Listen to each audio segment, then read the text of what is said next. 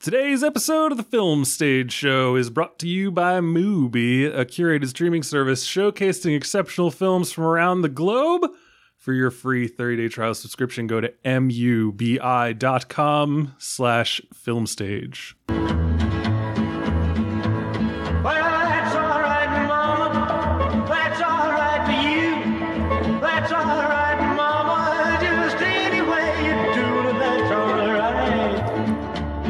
Welcome back, ladies and gentlemen, to a brand new episode of the Film Stage Show, the movie review podcast for thefilmstage.com. As always, I'm your host, Brian J. Rowan. With me today, we have Robin Barr. Da, da, da, da, da, da, da, da. I'm back from Italy, baby. Oh, okay. I was like, what is happening? Why are you doing that? The Toreador song. Why that? Why didn't you do the da da da da da da da da da da? Oh, maybe that's what I meant to do. Whatever. Good Lord. Okay. Well, anyway, buongiorno. Wow, that's your best Italian. I'm New York Italian. You know, I don't actually know any Italian. Yeah, you're all about your chicken parmesan. Hey, mangia, you scongruto faduso. All right, that's just offensive. I know, it's really offensive. It's bad. All right. Anyway, so that's where I'm Bar. Bill Graham, not here. The summer of just not having everyone on the podcast continues. And with us today to talk about the newest film from Baz Luhrmann, Elvis, it's, oh no, Rico Gagliano. Why'd you say, oh no? Because I almost said Gagliano, and I was like, reset. You're not a New York Italian if you pronounce the G. Seriously, speaking Gagliano. of you're going to start off by, imitating an Italian and then mispronouncing his name? Thanks, First of dude. all, did not start off imitating Italian. I just said buongiorno in the way of an American. I guess that's true. Buongiorno.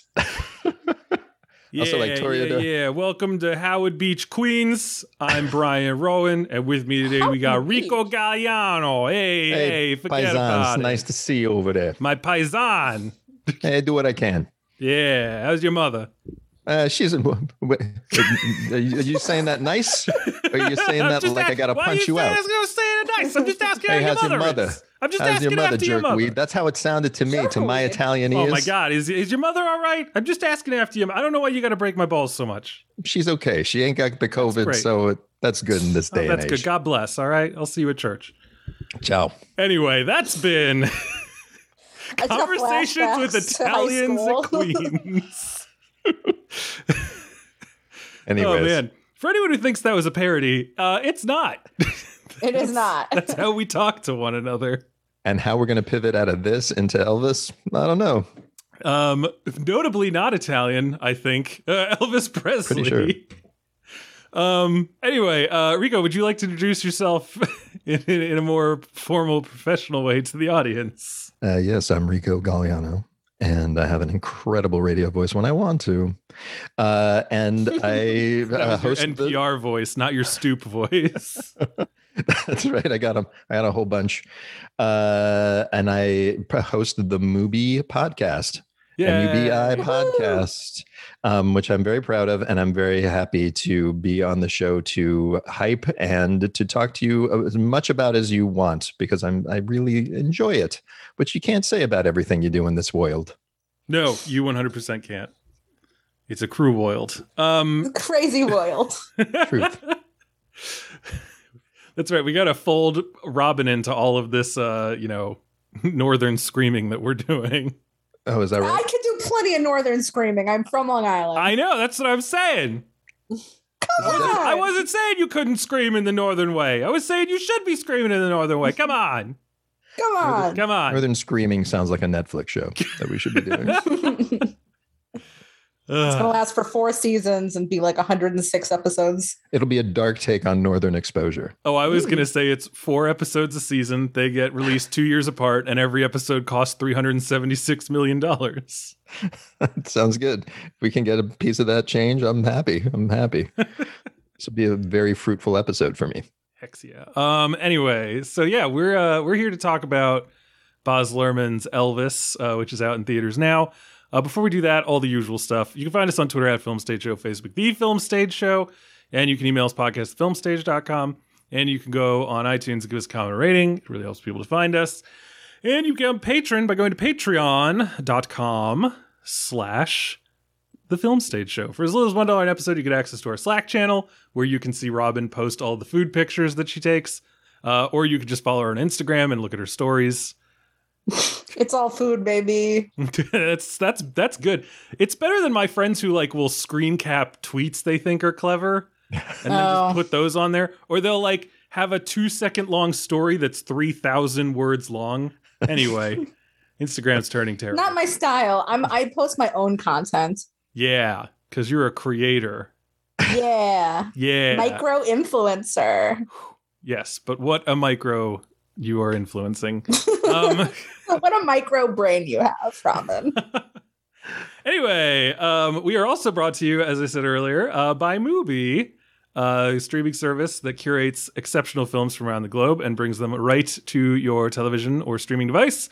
Every day I should say that we did not pay you to have me on the show. No, we are not getting any extra money for this. You did this because you love me. Yeah, you specifically and personally. Me. Yep. It was nice to meet you 15 minutes ago, by the way. But we locked voices across the wire, and it was just all like, "Oh my love," pretty much. Oh wow, my darling. I felt it. Yeah, that's what I felt. Robin, you didn't feel it? I felt it. I hunger for. You felt that the was bromance? in this movie, wasn't it? I just started singing Unchained Melody, and I didn't even realize. Anyway, is it the end? Is that the very last moment in the movie? Is that spoilers? But yes, that's the last song we hear. That's true. The name of the song is that you're going to hear that song in the movie. That's not a spoiler. You're going to hear every guys. It's the you're last hear song. Elvis Damn song. it! You're going to hear every Elvis song in the movie. That's at the big least spoiler. once, possibly twice, sung by multiple people, sometimes with a rap beat behind it. With a rap beat. I'm not even going. A rapper's delight. Anyway, back to the movie plug. Every day, Movie premieres a new film. From iconic directors to emerging auteurs, there's always something new to discover. With Mubi, each and every film is hand-selected. It's like your own personal film festival. It streams anytime, any place. And I'd also like to point out that the Mubi podcast is back. Hold for applause. Yes. I can hear them. I can hear them all over America wildly applauding. Yeah. Should I tell you about it? I was about to say I've got talking points, but the man himself is here, so let's No, you give me your talking points. I'd be curious to see how it's audio received. Documentary series Mubi Podcast returns this summer for its second season. This time the focus is on movie theaters, because in a time when too many cinemas are shutting down, we think it's time to lift them up. Titled only in theaters, the new season will tell surprising stories of individual movie theaters that had a huge impact on film history, and in some cases, history in general. Listen to the latest season of the Mubi Podcast wherever you get your podcasts. I couldn't have said it better myself. And it may be because I wrote that. I was about to say, did you write that copy? I did not write that copy. Oh, okay. But it's accurate. It's 100% accurite. I stand by it. You're like what's his name, George, coming on at the end of the Men's Warehouse commercials, just being like, "You're gonna like the way you look, I guarantee it." Wow, I haven't thought of that guy in a long time. I can picture him vividly. Yeah, that is indeed the show.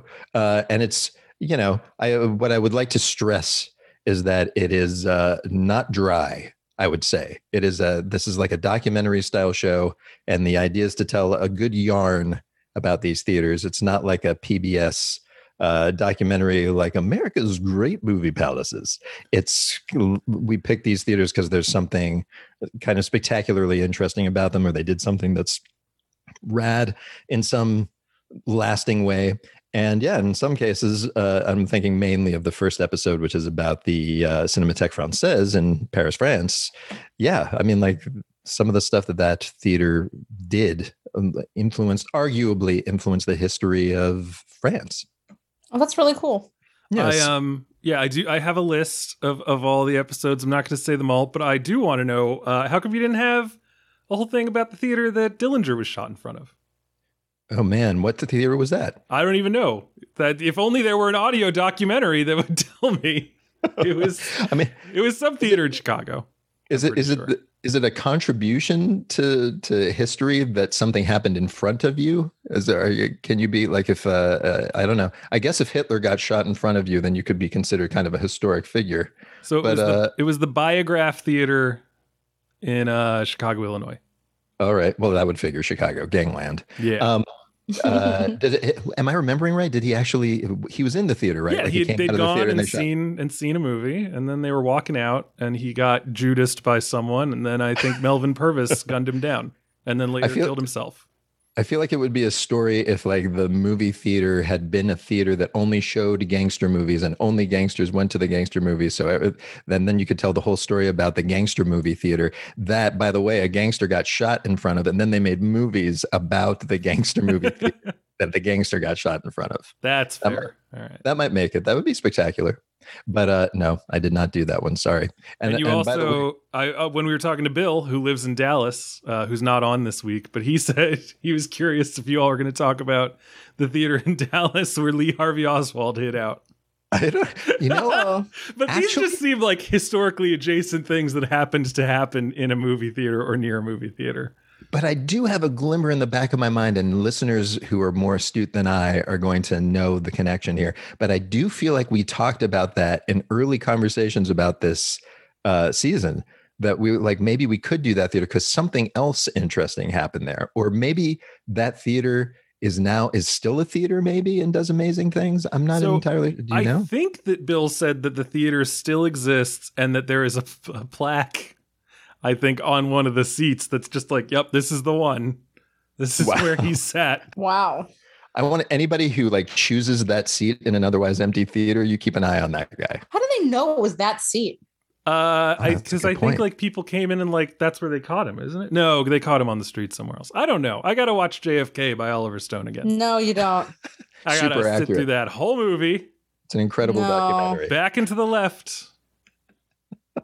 Back into the left. Do you cover the Brattle Theater by any chance? That's my local one, but it has like a strong association with David Lynch. I think he's on the board. Oh, really? No, I have not. And I'm sad to say I haven't. I mean, this is the thing about this topic, right? Is that you could go on and on forever. I was on a local talk radio program here in LA, and people just like called in 1 hour. It was like dozens and dozens of people. Everybody has their favorite theater. And actually, what's interesting is that a lot of the theaters that people really have that turn out to be interesting aren't necessarily like we were originally going to do an episode about movie palaces, which seems obvious. But a lot of movie palaces are awesome because they were awesome looking. And, maybe they had a premiere or two that was like, historically significant or something. And some of them have like pretty interesting stories.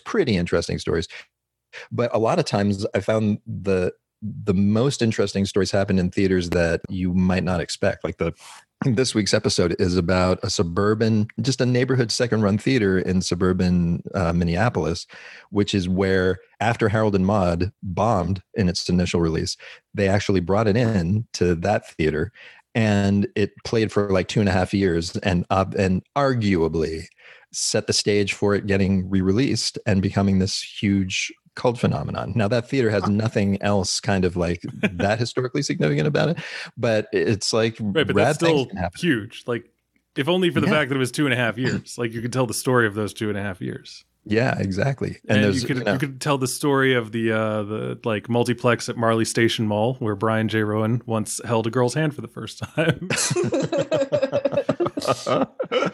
Oh man, I would love to do one about my childhood theater where I saw E.T. 8 times and then once got really sick the 8th time because I got a gigantic bag. Remember they used to sell those gigantic bags of Reese's Pieces? Oh yeah. They were so big for such little children. And I just like pounded it down. They're so delicious. And wait, how old are you? I'm like old enough. And I'm doing like math in my head, like 1982. Yes, I was pretty little. I was very little. He was brand new born. I should not have been left alone in a theater on his own. It was my first solid food. Yeah, but everybody's theater, I guess, to everyone, their local movie theater is kind of historic in some way. I feel like that's what Sacred. actually, yeah, right. Which is actually why I wanted to do that. The thing that I especially love about that theater is that it was just a neighborhood theater, but to the locals. I mean, like there's one woman that we spoke to who pretty much only saw Harold and Maude there. She never went to that theater to see any other movie. But when they turned it into a dry cleaning place, she was like, she said, yeah, I didn't go into that dry cleaning place for years. And I said, because you're sad? And she's like, or mad? Like, how dare they take that theater away from us? And I'm like, but you didn't even go to it. And she's like, yeah, but it belonged. And it turned out I did a little research. There was a library in that theater, like a public library. Theaters are like centers of the community. Those second run theaters, like I had one that was near the Marley Station Mall. And yeah, you'd like go there and be like, yeah, you just come and see this random ass movie for $2. And like, that's where I was able to see like Jurassic Park for like the 700th time. Yeah. Way out. It was probably already on VHS at that point, if I'm being completely honest. Do you have any like, I'm asking you this so that I can tell my story. Should I just tell my story about my neighborhood theater that I want to talk about? Yeah, I don't care. Just let me. Okay. I got nowhere to be. My kid's asleep. I'm not leaving the house. The second this podcast is over, I will be alone. Let's talk as long as we want. Nice. Pour yourself a drink because here we go. And no, it's not that big a deal, but it's like I remember going to my local theater, which was called the Dennis in Pittsburgh, PA. It's no longer there. And I was, again, a very young man. And it was to see, I think it was a re-release actually of Prince's Purple Rain. And Purple Rain. And my friend and I went to it, and we were definitely not old. It's an R-rated movie. We were definitely not old enough to see this movie. And we kind of went up, gave our money, and this woman was like, you're not, what is it, 17, 13? I can't remember. For an R-rated movie, it's 17. It's 17. She's like, you guys aren't anywhere near 17. We're like, yeah. And she's like, she takes a look at us and she's like, give me your phone numbers. And she called my parents and was like, hey, you got a kid here. He says he's your kid. Okay. He wants to see this movie, Purple Rain. And I can hear my dad over the phone go like, yeah, what's it about? And she's like, oh, it's a rock movie. The kids, we're playing the rock music and there's some kissing and maybe a little necking, something like that. My dad's like, yeah, sure, whatever. And she's like, okay, go in. Like, they're not going to do that for you at the local Pacific Theater. That's like your neighborhood theater is like, I can tell you good kids, you're not going to be too demented after you see Prince making out with Apollonia Kotero. That's awesome. For some reason, that reminds me of a story that my mother once told me about the priest at her church growing up who, if like a family was having trouble with money, like they knew the family well enough that they would say like, okay, go to the supermarket, get all the groceries you want, tell them to send the bill here, like to the church, because we'll pay. Because they wouldn't give them money because they know that the dad or the mom or whoever was going to drink away all the money, but they knew they would cover a tab at a grocery store, and then the kids would actually get like milk and bread and shit. Yeah. I'm not sure the dentist would have bought groceries for the alcoholic family. But, but you never know because you never asked. No, that's I don't even know my neighbors. Like I hear people, I will seriously, if I hear somebody like leaving at the same time as me, I'll hide in my house until they leave, until they're out the door. That's incredible. That is the most, that's the most big city lives in an apartment building kind of thing I think I've ever heard. Yes. I know I've become a pillar of my community. I'm at the farmer's market selling booze every week. I've been asked to be like the recording secretary of like a local civic association. Wow. Like at this farmer's market, like it literally is like hey, how's your wife? Like, oh, where's the kids? Like, I know everybody. Do you do anything to deserve this, or do you just look like that just guy? Like I feel like I just have that face and like that personality that people feel like they can talk to me. But like, I know people at the dog park, and I'm the guy with the distillery, and I sell the booze, and my daughter's in school, and I'm active in the church, and it's like I've got like a real 1950s era like suburban dad thing going on. It kind of rules. Oh man, I'm like kind of a fan of it. I'm a little jealous. I do think that it might be that people are in it for the free booze, though. Oh, it's not free. Oh, okay. They don't get nothing for free from me. No. In that case, it must be your personality. They're still paying Congrats. full price. Yeah. Nice. What's the name of your booze? Schmidt Spirits. I love it. Are you going to send me some? That's a loaded question. So like we tried If you to don't, send I'm going to someone... target your political campaign for whatever. So I have a smaller boutique brand within the larger brand, and it's called Inkwell, right? And it's like, my personal whatever. And I got an email from a guy who makes bags and stuff, and like a lot of his things are specifically for fountain pens. Because there's like a whole fountain pen community of like, here's a little like your roll up for all your pens, and here's like a small little individual caddy for your pen. And so he was like, hey, I'd love to try your thing, and maybe I could like shout it out. And I was like, totally, absolutely. And we tried to mail him some through like, not the US mail, but like we are able to ship alcohol to people for specific reasons. And we, it got turned around on us and came back. And so now we're having to fight with UPS because they don't even know why it happened. So like, I'd love to send you some. Okay. I don't think I can right now, but if I ever figure out the shipping thing, I will. It's fine. I'm still stuck on ink pen community. Yeah, there's like fountain pens are apparently like there's an online community. And it seems very non-toxic, which is nice. Oh, yeah. Well, I would There's imagine. a community for everything. I guess it's true. And I mean, now that I think about it, it would be wonderful to be part of that community. I just imagine lots of like feather quill pens. There is the DC Fountain Pen Expo is happening in like 2 weeks, and I like can't allow myself to go to it because I will spend too much money. Mm-hmm. There's a Fountain Pen Expo? Yeah. Do they have like performing bands and things like that? And like breakout sessions? None of this surprises me at all. Like, I'm curious. I would not be at all surprised. I just would like to go and look at all the vendors and like the craftsmen. dude, you should go. At the same time, I'm sure they have like seminars that are like, the best way to clean your nibs without, causing unnecessary wear. Calligraphy. Oh, yeah, probably. Can I tell you my favorite kind of expo type story? It was I went to LosCon, the Los Angeles Science Fiction Convention, which a lot of adorable people. They're very geeky. It's like, but here's the thing: like, I definitely consider myself a geek and a sci-fi geek, but in the kind of film realm, and have been most of my life. These are literary geeks, so it's like a whole different level of geek. Oh yeah. And my book friends are way weirder than my movie and even my comic friends. Yes, I would say that's right. And I went, there was a thing, I went to a session that was called Lightsaber 101. This actually isn't literary based, but it's still pretty geeky. And I thought what it was going to be was kind of like maybe talking about, the science behind lightsabers, like could one exist? I don't know what I thought that it was going to be. What it turned out to be was a little class that would teach you how to make a hilt that looked like a lightsaber from the movie using, like parts that you could find from a hardware store, which is kind of neat. But I remember this guy saying like, now here's my tip for you.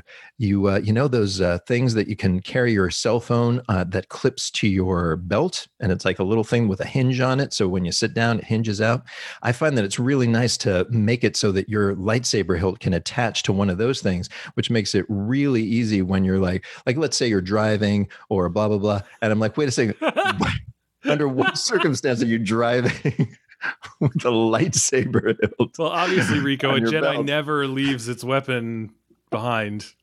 I think that's the case. I think these are people that are really living the life. And it was kind of adorable, but I liked it. That's cute. Yeah. I don't even know if we're done with the movie plug anymore. I feel like oh my God. But anyway, yeah. So find that movie podcast on all the podcatchers of your choice. And don't forget to go to mubi.com/filmstage for a whole month of great cinema for free. Yes. And may I say, by the way, there are stars on our podcast. There are stars on your podcast? Yeah. We have big time filmmakers on the podcast. We have, there's actually an episode that is an embarrassment of riches about the Scala Cinema in London. Nice. If you've not heard of it, it's amazing. And we got Mary Herron,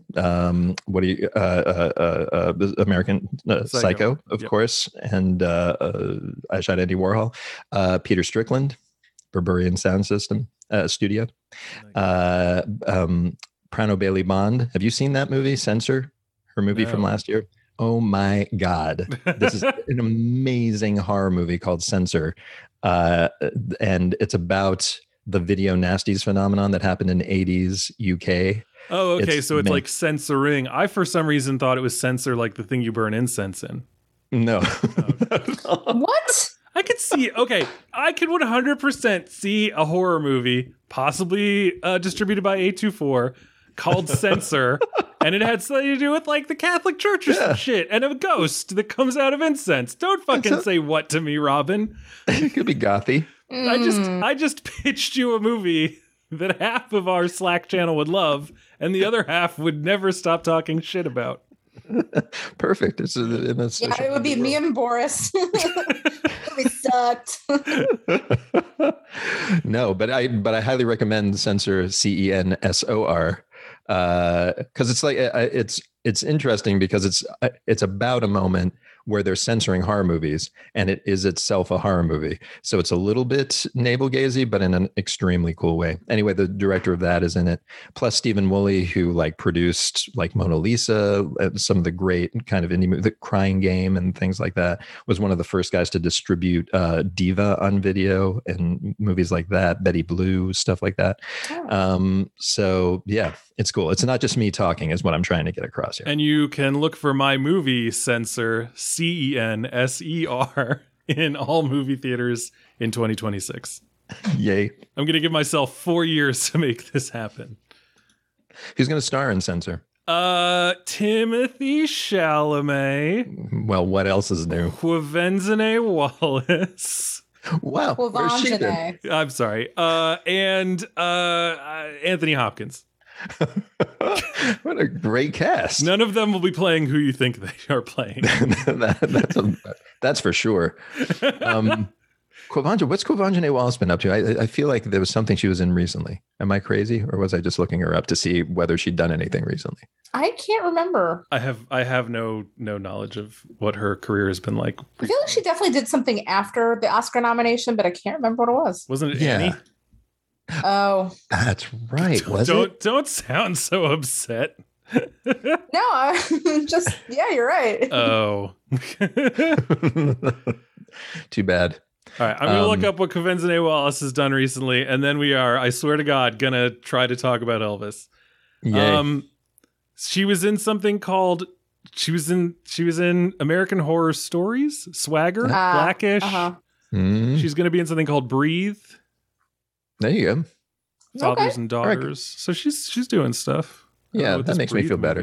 But air supply is scarce in the near future, forcing a mother and daughter to fight to survive when two strangers arrive desperate for an oxygenated haven. Oh, interesting. Yes. It also stars Mila Jovovich. Oh, wow. Yeah. I was just watching, what do you call it, Dazed and Confused the other day and going like, oh, yeah, her. All right. Well, yes. So once again, mubi.com/filmstage for a free theater trial movie. And don't forget to check out the movie podcast wherever fine podcasts are found. We've already talked about so much. It is such a good, is it that Bill's not here? That we are now a half hour? Probably. He's not like we really got to move passive aggressively into the thing and screaming that we need to talk about the movie. You could edit this down. I'm just saying there's software available to you. I don't like to do that, but maybe we will. I don't know. Maybe I'll put some stuff at the end. But anyway, let's talk about the movie that we're here to talk about, and that is Elvis. This is a movie by Baz Luhrmann, who's previously done The Great Gatsby, Romeo plus Juliet, Moulin Rouge, Australia, and The Get Down. And I'm sure there's something else that I've missed. It doesn't really matter. Yeah. Go. This movie stars. I said Australia. You said Australia. Did you say The Great Gatsby? Yes. Strictly Ballroom. What else? I think I've said them all. I don't know if there's anything else. Let's see. That's weird, right? Probably. It was the Netflix series. The Get Down. I said The Get Down. Oh, The Get Down. Yeah. You can tell how much we're paying attention to you. This is going to be a terrible episode. You guys have clearly already hit your bottom. You're like, we're not talking about movie theaters anymore. We're not talking about expos. I'm out. Anyway, the movie Elvis, out in theaters now, stars Tom Hanks and Austin Butler. And, here is the trailer.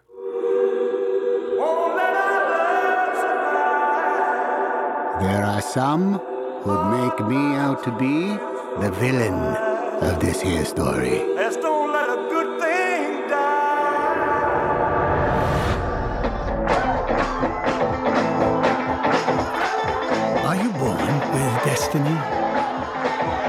does it just come knocking at your door? He's a young singer from Memphis, Tennessee.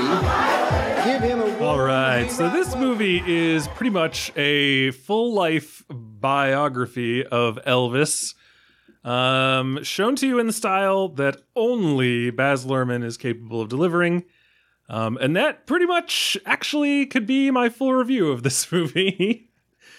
But let's talk about it. We will begin, of course, with a high-level kind of general thoughts and then move into more spoilery details. This is a movie based on the real life of a very famous human being, though, so I'm not going to suffer anyone screaming at us that we spoiled things before the time comes. So, let's talk about Elvis, the man and the movie, and let's begin with our guest. Rico, what are your general all-around thoughts on Baz Luhrmann's Elvis? Now, to say that I actually saw it today, about an hour ago. So that's how much rumination I've done on it. I'm still, my ears are still ringing. I will say that eyes are still staring into your soul. Oh my God. I will say that gentleman has a presence. Yep. What would I say? This is my top level reaction to it is exactly what I imagined it would be, but somehow Baz Luhrmann, I always think I kind of know exactly what I'm going into a Baz Luhrmann thing for. And I'm always reminded that that's not actually what I'm feeling when I come out of the theater. And here's what I mean by that. His movies, when I think of them, and I'm sure that he would describe them as kind of like circus acts, like, like a big top acts. There's lights and like things coming at you and, everything but the kitchen sink. And certainly that's definitely the case with all of his movies. Everybody knows that. But I also always seem to forget that almost all of his movies end with long periods of extreme melancholy, where things like kind of slow down almost to a trickle sometimes. Mm-hmm. And you're left with this feeling of like real aching sadness. And it's weird. Like I always am like, hey, this is going to be a fun night at the movies, if, or at least a loud night at the movies. I'm definitely going to get bombarded. But I forget that I always leave a Baz Luhrmann movie feeling kind of like, oh man, like humanity, being a human can be tough. It's beautiful, but it can be tough. And this definitely gave me that. And I would say that it is quality. I will say that Baz Luhrmann to me can be hit and miss. There are movies of his, like I was actually a big booster of Great Gatsby. Surprisingly, I did not think that it was going to be what it was, and I really love that movie. And I actually remember seeing Moulin Rouge on opening night and being just blown away because particularly at that moment, there was not very much not like it. And I had no idea what to expect. So it was quite an event for me. But then there are others, Australia, obviously, that it kind of left me cold. This, I would say, is kind of middle Baz Luhrmann, where it's like the beginning is what we expect and the ending is, I think, incredibly effective. And in between, there are long stretches where I feel like the pacing is just bizarre. Mm-hmm. I feel like it's totally agreed. Why are we dwelling on this and not that thing over there? Mm-hmm. There's stuff that he skips through. I mean, like there are two, obviously the main characters here are Elvis and Colonel Tom Parker, and like Colonel Tom Parker kind of circles around Elvis as this figure that he's interested in pursuing for a long period of the movie. And then there is no scene where they have a conversation where he is brought into Colonel Tom Parker's fold. He's just suddenly in. Like, why does that scene not exist? They actually, in a weird way, they have that scene a little bit later on. So, and in a way, I kind of was like, oh, that's cool. They're just skipping over it because why do we need that scene? We know that it happened. We're just going to get right into the action. Now they're on the road together, Colonel Tom and Elvis. But then there are other things where they they put in a scene that you totally have heard of before, some moment from history, and then they dwell on it for like literally a half an hour. And it seems strange. I also looked at the credits at the end, and there are 3 sets of screenwriters, 2 of which are Baz Luhrmann. That was incredible, in all honesty. I was like, this guy is part of 2. I don't even know, what did the union think when they saw that? They were just saying, well, they were a writing team and sure, why not? Then Baz kicked that guy to the curb, got another guy. It's kind of crazy. So like 6 people worked on this, 3 teams worked on this, and it kind of feels like it. At some point, it just kind of they have their pink team, their red team, and their gold team. That's what. Then Those are my first things, and I can give you some little detailed things, I guess, as we go. All right, Robin Barr, what did you think about Elvis? Yeah, it's interesting because I feel kind of similarly as you do, Rico, but I think I really liked the movie maybe a lot more than you did. So I'm not the biggest Baz Luhrmann fan. I find his style a little too bedazzled for me. I'm what I've seen of Moulin Rouge, I just utterly hated. I thought Gatsby was terrible, but I love Romeo and Juliet. So Romeo and Juliet, yeah. Yeah, I mean but you have to accept what that movie is in order to get into it, and it's not for everybody. So I was definitely like, this movie's going to be a disaster. I can't fucking wait. So I was going to be excited to see it no matter what, and I actually just totally got revved up watching it. It has this kind of artificial vigor that actually really works well for Elvis's style. It's a very impressionistic portrait. I think it what's what I'm thinking of? Like, it transcends the walk hard style of musical biopic by just turning everything into camp. Got to think about his whole life before. Yeah, like it could have gone that route, but it's so campy. It's so jeweled. It's so big that I think you don't even like have to go down that route of like, oh, this is just like, every other piece of shit biopic that we've seen. Mostly because it's montage. Like, in and of itself, it's a music video. I thought Austin Butler was just fantastic. If he is like, I'm at the point where I'm like, if he doesn't win the Oscar, I'd be very surprised. But Really? at the same time, I think he could. I think he honestly could. I mean, it's not to tip my hand. It's a fantastic performance. It's a great movie, and like, it's making money, and people love big movies. It's made more than 100 million at this point. Yeah. Oh, fucking shit. I mean, that's good news. Yeah. It's good news. It's good news. I like I'm never going to decry a movie doing well. Like, yeah. Sure. They did an NPR segment about it yesterday, actually. Yeah. That's domestic. It's domestic is 106 apparently. International is another 64. So good for these people. Yeah, I'm happy about it. It's really bright. It's airy. I found it kind of moving, and I think one of the reasons that is because, like, everybody knows of the Elvis phenomenon, and I think what Baz Luhrmann does is he brings out exactly what made Elvis so innovative, so revolutionary, so shocking at the time. It's not something I ever emotionally connected to before. And usually I hate revisionistic history that tries to make it contemporary so that, our stupid little brains understand it. But actually it works pretty well here. I especially like the musical arrangements. I thought that was really great. The costuming was fantastic. And I 100% agree with you. The pacing is bizarre. There's some point where I'm like, we know nothing about his marriage to Priscilla. That is totally breezed over. Yeah. Also, she's very poorly cast. Looks absolutely nothing like Priscilla. Does not have any of Priscilla's like va-va-voom, whatever. Now I've got to look. And up yet they pictures spend of like 20 minutes on this Christmas special thing. Where I was like, why are we still here doing this? Yep. So yeah, that was a little odd, but it ends up working. Like, is Tom Hanks in a fat suit and a Dutch accent? Yeah. I mean, whatever. I thought he was surprising. I mean, given, like, if you listen to that clip that you just played, the first thing you hear is some people say I'm a villain. It sounds like it's going to be that over the top. It's actually at times it's a pretty subtle performance, considering he's wearing a fat suit and surrounded. Yeah, consider exactly. It's like you just have to roll with it. Better than Colin Farrell in the fucking Batman.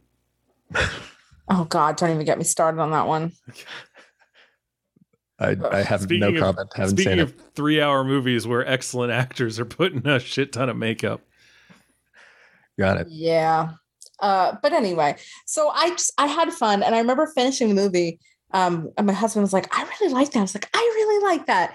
And we were both kind of shocked that the other one enjoyed it as much as that weren't they willing did. to be the first person to admit to liking it. No, I was just like kind of floored by how moving it was and how propulsive it was. It was just, I really enjoyed it. And then my husband ended up buying, sorry, what I was going to say is that my husband did end up buying a lace shirt while we were on vacation. What? It might be a little bit inspired by Elvis. Oh, wow. That's cute? Question mark. It is very cute. It's got a lot of sea creatures on it. Okay. Sure. It is lace. You can't see his nipples though. You're welcome. Are you happy about that? Like, I mean, were you excited I think it's an nipples? acceptable lace shirt. Cool. All right. All right, now let's hear you tear it apart. I'm getting ready for a fight. Are you serious? No, I loved this movie. This Good. is awesome. It's you. Wow. I am literally shocked that you are shocked by this. I said something like, not to tip my hands, but it's an incredible performance. Well, yeah, but like to be like begrudging and like, well, the movie Austin sucked. Butler centers this otherwise unremarkable, overly produced drag of a movie from Hollywood's resident rhinestone hack, Baz Luhrmann. No, it's... I like Baz. I like, fucking Moulin Rouge. I enjoy Romeo plus Juliet. I went to bat for The Great Gatsby. There you go. Yeah, I like all this stuff. You went And, to Batsby. Oh my God. God Why damn did I No, not say shoot that? me, kill me. You did well. That was my bad not to do that. Toby Maguire. Puns are the great lowest as form of well. humor. Anyway, what was I going to say? I like this movie. I really enjoyed it. We're nervous about spending 3 hours in the middle of a Saturday going to see a Baz Luhrmann movie about Elvis, because there's a part of you where you're like, all right, I know this director and I am aware enough of this famous person that this could either be an incredibly good melding of artist and subject matter, or it could be a fucking nightmare. Like, it could be a thing where it's like, it's too perfect and he's doing too much of the stuff you're expecting him to do, and it becomes grating. Like if you go to a carnival, for instance, and you're like, oh, I love carnival food. Carnival food's the best. I'm going to get deep fried Oreos and a Twinkie that's also deep fried and funnel cake and cotton candy. And now I'm going to go on all the rides. And you got everything you wanted, but you weren't prepared to pay for the But consequences. now your of mouth that. is slick. But this movie was really good. Oleaginous. And I think I have a similar thing where I'm like, oh, right, I forget that Baz loves to drag his characters down. Oh, yeah. This is what I'm saying. You totally forget. He does it in every movie. Yeah, I was prepared for like every beat of this movie except for the end, where I'm like, oh, right, yeah. Because there was a part of me that's like, how is he gonna like handle the downfall? And I was like, oh right, no, this guy fucking loves downfalls. Yeah, he's the king of downfalls. By the way, though, I will say, like, to me, it is the most effective moment in the movie is the ending, and I won't say what that is, but I will say that it is actual footage of Elvis, and it's the most emotionally like it's. I just was because it's true, it surprised just by how kills you. moved I was. Yeah. That's what I'm saying. And it is a testament to Baz. I keep calling. Am I just going to call him Baz for the entire episode? Yeah, I guess I think that's your right. Okay, cool. And your duty. It's like when I talk about, A Hidden Life and I just call him Terry the whole time. Well, it's because you wish he was your bro. I It's very wish different. that Terry and I just went and sat in the middle of fields and watched the sunset and talked about God. Yep. Anyway, what was I going to say? Something about how it's a testament to Baz and Austin Butler regarding everything that they've done previously, that they've really made you care about Elvis, who's a guy who like is at this point more character than human to most people. That's right. And that I was also like, as the ending was coming, where they start using actual archival footage of Elvis, I was legitimately like, is that Austin? No, that's it. Like, that's not. Usually when they do that at the end of a movie, it's like at the end of Argo, a movie that I enjoy. All right, so this isn't like just me slamming Argo for no reason. But No, whenever they do please, that, by all means, slam it. I enjoy Argo. Argo's a fun movie, and it's got Rory Cochrane in it. But like, it does that thing at the end of these true movies where it's like, now here's the pictures of the real people, and it's like, who gives a fuck? Bring Rory Cochrane back and Clea Duvall. But in this movie, it's great because it feels as though it is part of a continuum, and watching that final archival kind of jaunt through all that is really moving and powerful, and I really liked it. So yeah, I also like I said, Elvis Presley has become more character than human. Yes, exactly. And this movie humanizes him really well, but also it just like it's great to remember like how fucking good his music actually is. Yeah. Like It is. I have bone deep memories of hearing these songs with my parents, like in the car, and I think that they were actually they were of the Beatles generation. So like there's a point in this movie where they're like, for the youth, like here's what's happening in Las Vegas, and for the older crowd, here's Elvis. And I guess they would have been the people who thought that Elvis was like old people music. Yeah. But I remember hearing them, like him singing in the car, like, it's from the trailer, the Caught in a Trap. Oh yeah, I Suspicious can't walk Minds. again. Yeah. Like things like that, and just like even just like the Jailhouse Rock for some reason got played a lot in my elementary school because it was like fun for kids to dance to, because it's just got that kind of like rowdy rhythm that fucking anarchaic kids love. And just things like it's just so good. Like the Heartbreak Hotel, you just forget like what a voice, what a presence this guy had. 100%. It's like Elvis has been filtered so many times through popular culture, through our elders.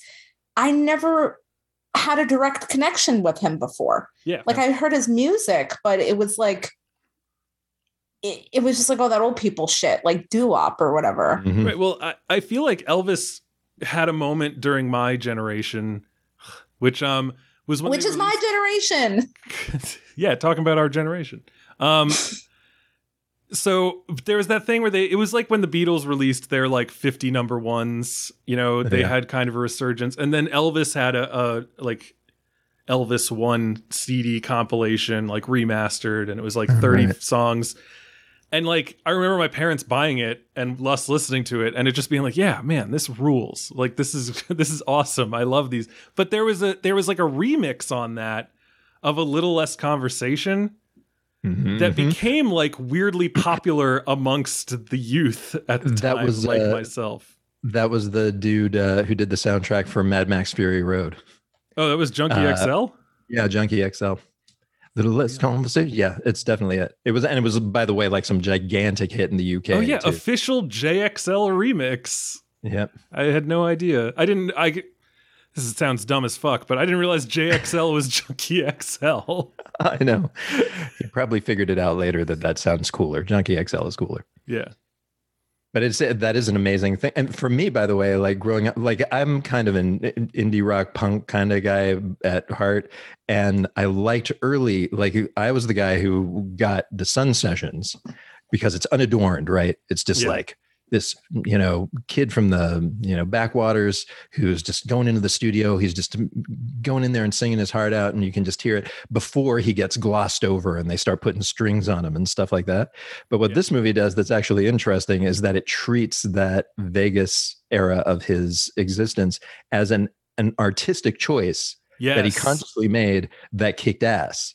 And that I don't think I've ever seen. Like that is the part that it's always stereotyped. It's always caricatured, like the kind of sweaty Elvis in the iconic white jumpsuit with the gigantic leg holes.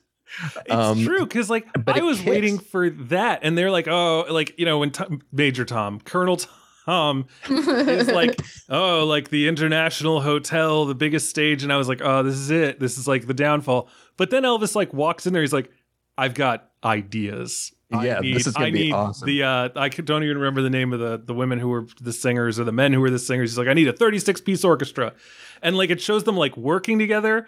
And you're like, oh, right. This wasn't like kitsch, like nonsense to these people. They were like, we have restricted creative control to be as batshit nuts as we want to be. He has agency. Yeah. Yeah, that's exactly. I was thinking exactly that. Like this movie is giving him agency. It's weird. But it's true. I've always thought of him as this like manipulated, kind of slightly. Maybe I thought of him as like, maybe not dumb, but simple, right? Like just easily led. Like, mama's boy. Yeah, he is complicit in this movie in his own myth making for sure. There's like the conversation where they decide to get in bed together, business wise. Colonel Tom is basically like, you want to basically snowball the entire, like just snow everybody and like con everyone out of a whole bunch of money and like be a huge superstar. And he's like, yep. 100%. And they like basically hug when they go into that Vegas theater. Yeah. It's like a pretty amazing moment. No, like that whole Vegas section, while it's good, is like transformative of my conception of Elvis as a person and an artist. Because, but here's what I ask you: is it true? Is this revisionist, or do we know? Is there some truth to that? Nobody knows. I don't know. I know, like wait. Repeat the question. Repeat the original statement. Is it true that Elvis had that kind of like artistic agency at that point? Like, was he the guy? Like, they're showing him basically arranging those songs in real time. He's like, I want the horns to do this right here, and now, no, actually, an octave. It was like a very Brian Wilson, moment. Yeah, it's Elvis Wilson. I honestly don't know. That's a good question. I mean, like the other thing, I don't know enough about his real biography. This isn't like a biography directed by some stately British. No, it's an impressionistic portrait. Right. I mean, it doesn't have to matter. You could come up to me and say that like, oh, like that whole movie was fake and everything was wrong and like, he didn't even marry Priscilla, and I would be like, oh, okay, sure. Like probably believe that. But it is interesting still to see that like happen. Like it's so like there was a part of me that I just kind of like I gave myself into it, and it definitely like glossed over certain things and didn't engage with certain things perhaps as much as someone would want it to. But I also think those things that it wasn't engaging with weren't 100% the story it was trying to tell. Yeah. So like, that's right. It's fine with me. Like no one thing can ever encompass one person's life or even an aspect of a person's life. And I think that if you're really looking to like ding this movie about like its work with like his place in terms of the system of like racial politics or anything, I would say that I, walking out of this movie, would be interested to read like a book about that. Yeah, that's right. Like that sounds awesome. I don't know that there was space for that in this movie, and I think it didn't cover it up. It definitely like talked about it quite a bit. I just, it was never going to be the focus of the movie. No, sure. I mean, I think it's a good thing if a movie sends you out going like, gee, I wonder how much of that is impressionistic and how much of that is true. Maybe it's done its job. It's like it's made you interested enough to find out the real thing. And Boz is definitely not telling you that he's giving you a documentary here. Well, I mean, like you can tell just from the fact that it's Colonel Tom Parker who's the narrator. Yeah, right. It's just like, yeah, this guy was a fucking flim-flam man. And, we're never going to all agree on the history and the background and the personality of Elvis, but we can agree that he was a star.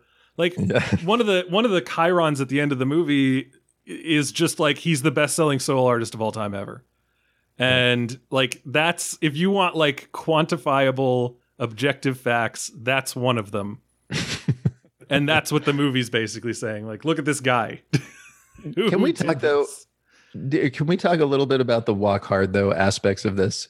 Because I feel like there are times I think you're right in certain scenes, but I would push back a little on other scenes. Like there are literally scenes in this that could have been in Walk Hard, filmed slightly less exaggeratedly. So I suppose. It's funny because all like Walk Hard came on the heels of Ray and Walk the Line, of course, which have like defined what our modern conception of these music biopics is.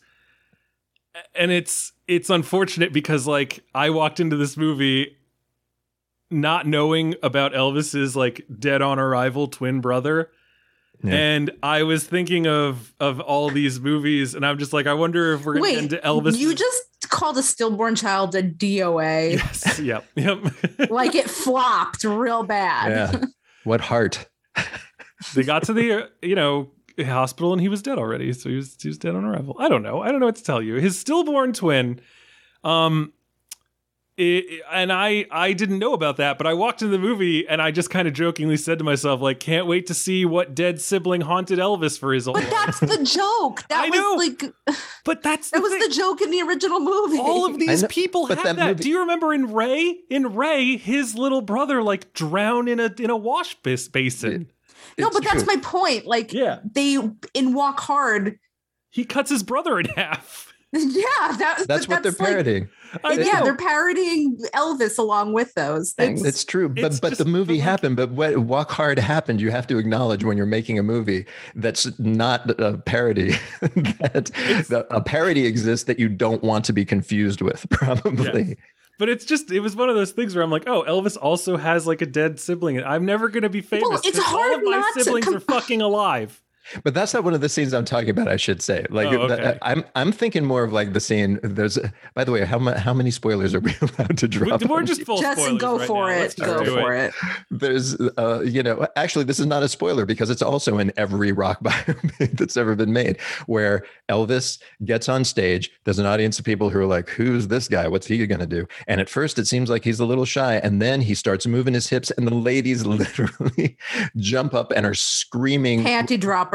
literally panty dropping. They're throwing things at him. I don't They're know. like, Those panties get higher than those panties would have gotten otherwise. They get thrown in the air onto the stage. Women are hyperventilating and things like that. It is exactly what happens in Walk Hard. So if you're going to now, But they're making fun of Elvis But in that movie. I know, but I'm saying that if you then ape the exact scene from a parody, then you're gonna. It's like a you're reclamation project, I guess. Yeah, I don't mean, even.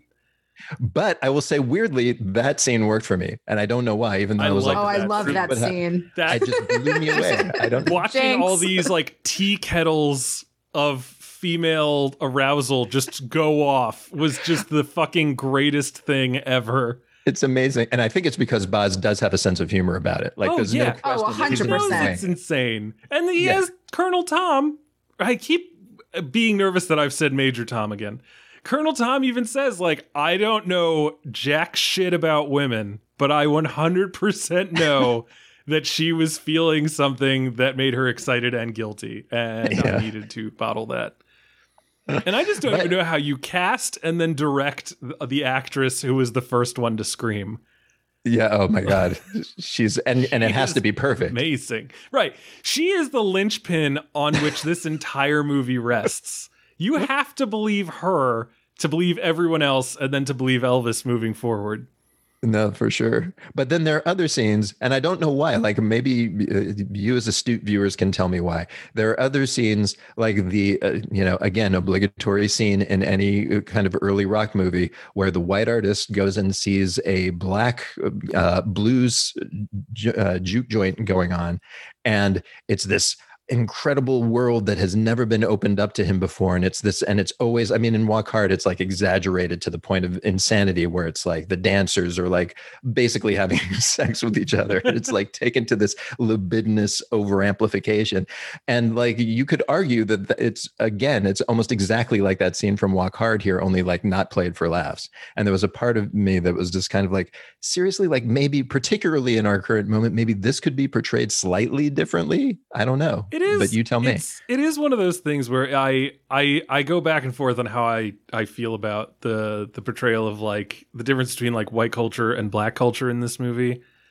Cause like it seems as though the driving force behind every white person in this movie who's not like a teenager is, I don't know what fun is, but I don't like it. Mm. And it's like it's that thing that like white people have no culture.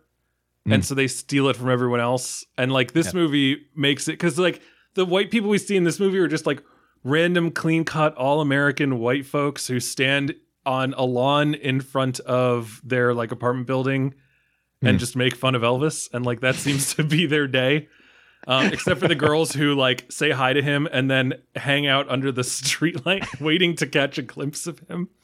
Whereas like all of the black people on Beale Street are like 12 Real people. 12 seconds and 2 lines of dialogue away from bursting into like a full-on musical number. Like, Well, although there's BB King, who sorry, is it BB King? Yeah. I thought right. I feel like that character is like, it's interesting. He's like the closest thing to a wingman in the movie or something, and it's actually one of the Calvin more Harrison Jr. Yep. and it's one of the most understated performances in the whole Oh, thing. he's great. I kind of wish that the movie had been more about, honestly, Elvis and his relationship with all these other people. We see Little Richard, who does not get his name dropped, which Yep. I think is fine. Because another Walk Hard thing is like, wow, it's really nice to meet you, John Lennon.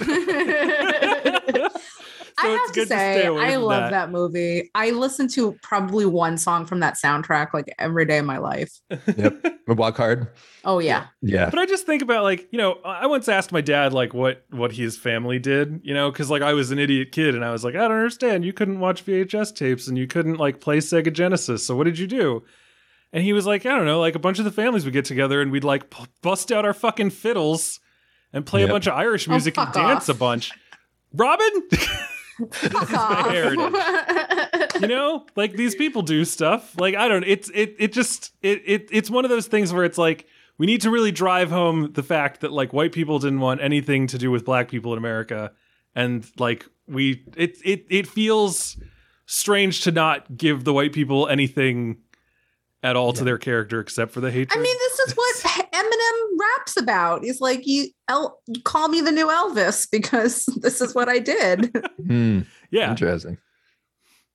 So you're saying that you feel like it's a little overamped. It's too lacking black and in white, shall we any say. subtlety. It's like so bananas that it's. Oh, I didn't realize that you went into a Baz Luhrmann film for subtlety. I don't, you know, but I can understand people looking at that and being like, this is, you know, perhaps not the nuanced portrait of race relations and like the cross-pollination of culture and Elvis's place in at once helping to usher black artists into the mainstream while also profiting off of an art form that they created that maybe you need from an Elvis thing. So like I can understand people who want that being upset about it. At the same time, you saw that Baz Luhrmann was directing this. He wrote it twice. Yeah, we should also talk, I think, about the music in this film, which is yeah, I mean, like it's the opposite, basically. I mean, and he's been doing this since Gatsby, I feel like. Yeah. I mean, obviously, he's been doing it really since Moulin Rouge, but this is really where the last few years is really where he's taken it to another level. And it's interesting because the music is not, as I was just saying, black and white. It is a complete fusion. And there's a moment that I feel like kind of embodies it, which is the moment where it's actually that juke joint moment where he's like literally peering through like the rusty tin walls and seeing kind of blues players and like black people dancing. And then across the way, there's like a revival tent happening. And it's like, it's so obvious. It's basically like Baz he's literally like, look, there are two sides that influenced Elvis's music. Here they are in the same field on the other side of the field. And he's running between one and the other. But somehow I found that sequence beautiful. Love that sequence so much. Why did I love it so much? I don't know, man. Because it's fucking great. And he's got the lightning bolt around his neck because he wants to be Mr. Marvel Jr. or Captain Marvel Jr. or whatever the fuck his name is. Dude, you know, I missed that. I totally missed that. Yeah. How did I miss the TCB lightning bolt origin story? That's amazing. Oh, what does TCB stand for? Taking care of business. Oh, okay. Oh. Which is another, I'm just realizing there are actually subtle moments in this. At one point, his father says, yep, we're just taking care of business, but they don't dwell on it. Like everybody in his crew at one point had that lightning bolt with TCB on it, and they all had like pendants of it. Because I like noticed that obviously on like the poster and like and I was like, I don't think they ever told me what that meant. I've got to Google that. And then I forgot to Google that. It was his slogan. But yeah, I mean, like that's like the visual representation of the music in this movie, which I think is like pretty rad, especially that Vegas era of his music. There's a moment. I mean, it's not in a way, it's as Baz Luhrmann does with everything. He's over amplifying the actual greatness of those songs. Those songs are really cool. I do love those pop songs, but the sound design in this movie is out of control. So this like the trumpet hits just like blast your face off, and you're like, this is like the punkest Vegas, 36 piece orchestral. But it was song. punk at the time. Like, you think? Well, not literally punk, but you know what I mean. It was it was punk before it was punk. Look, It it was a was guys in leather dangerous- jackets with Yeah. rhymes with little rivets attached and like fucking hair slicked up. I mean, it was punk. Back in the like his rock days or the Vegas days. But either. I mean, but when I say I mean punk as in like bucking the establishment. countercultural. Yeah. That's interesting. Spirit of punk without the aesthetics that we've come to attach to punk. If that's true, like I do feel like that's Boz bringing himself to it. I don't think that was the case at the time because it's. I mean, like they say it basically like this was for old people. That was music for old people. It was like taking rock and roll and putting this, an orchestra behind it. Felt like the totally 70s. No, I don't mean I don't mean it that way. What I mean is like he's amplifying for modern audiences what it could have felt like to hear something completely radical at the time.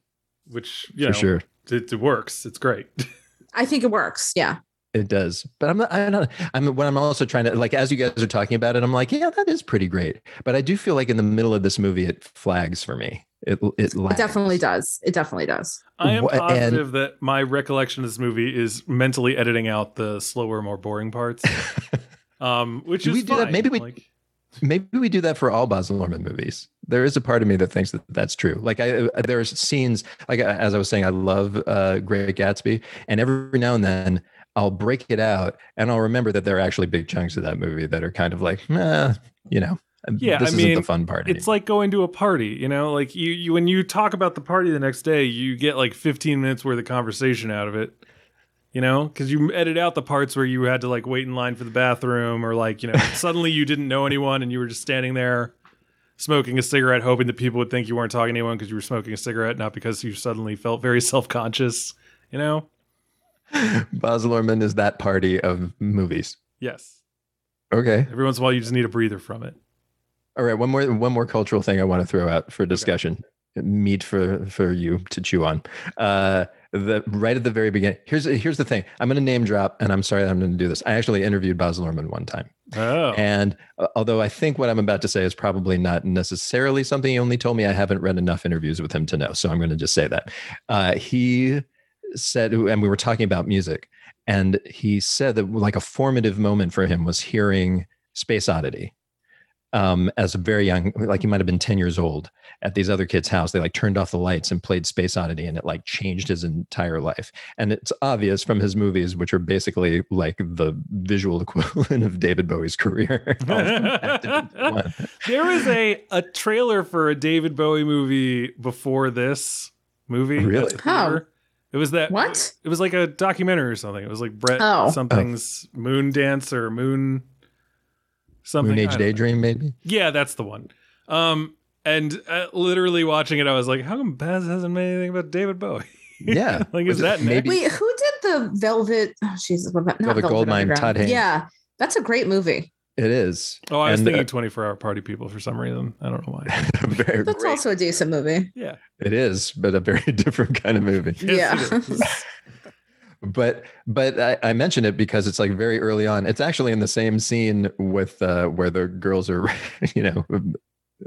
losing their minds for the first time watching Elvis perform. Colonel Tom has a moment where he's talking about Elvis and he describes him and he says something along the lines of, it's like butch jacket or something like that, or like, tough clothes or something like that. Pretty boy makeup or something, pretty boy look or something like that. And I noticed throughout the whole thing, Elvis is wearing eyeliner. He's got kind of like these long lashes or something. And it feels, and the way that he's shot, there's even a scene a little bit later on where he's in his house and they're like showing him merchandise and he's dressed in this almost kind of glammy, kind of, I don't know, like gender fluid outfit. And it feels like Boz is kind of like trying to make Elvis like the first incarnation of David Bowie to me. Does that, or a queer icon, a proto queer icon? You think that's right? Potentially. Because that's interesting. I never thought of it. There do seem to be some men in this movie who are having an understated version of the effect that he's having on the women.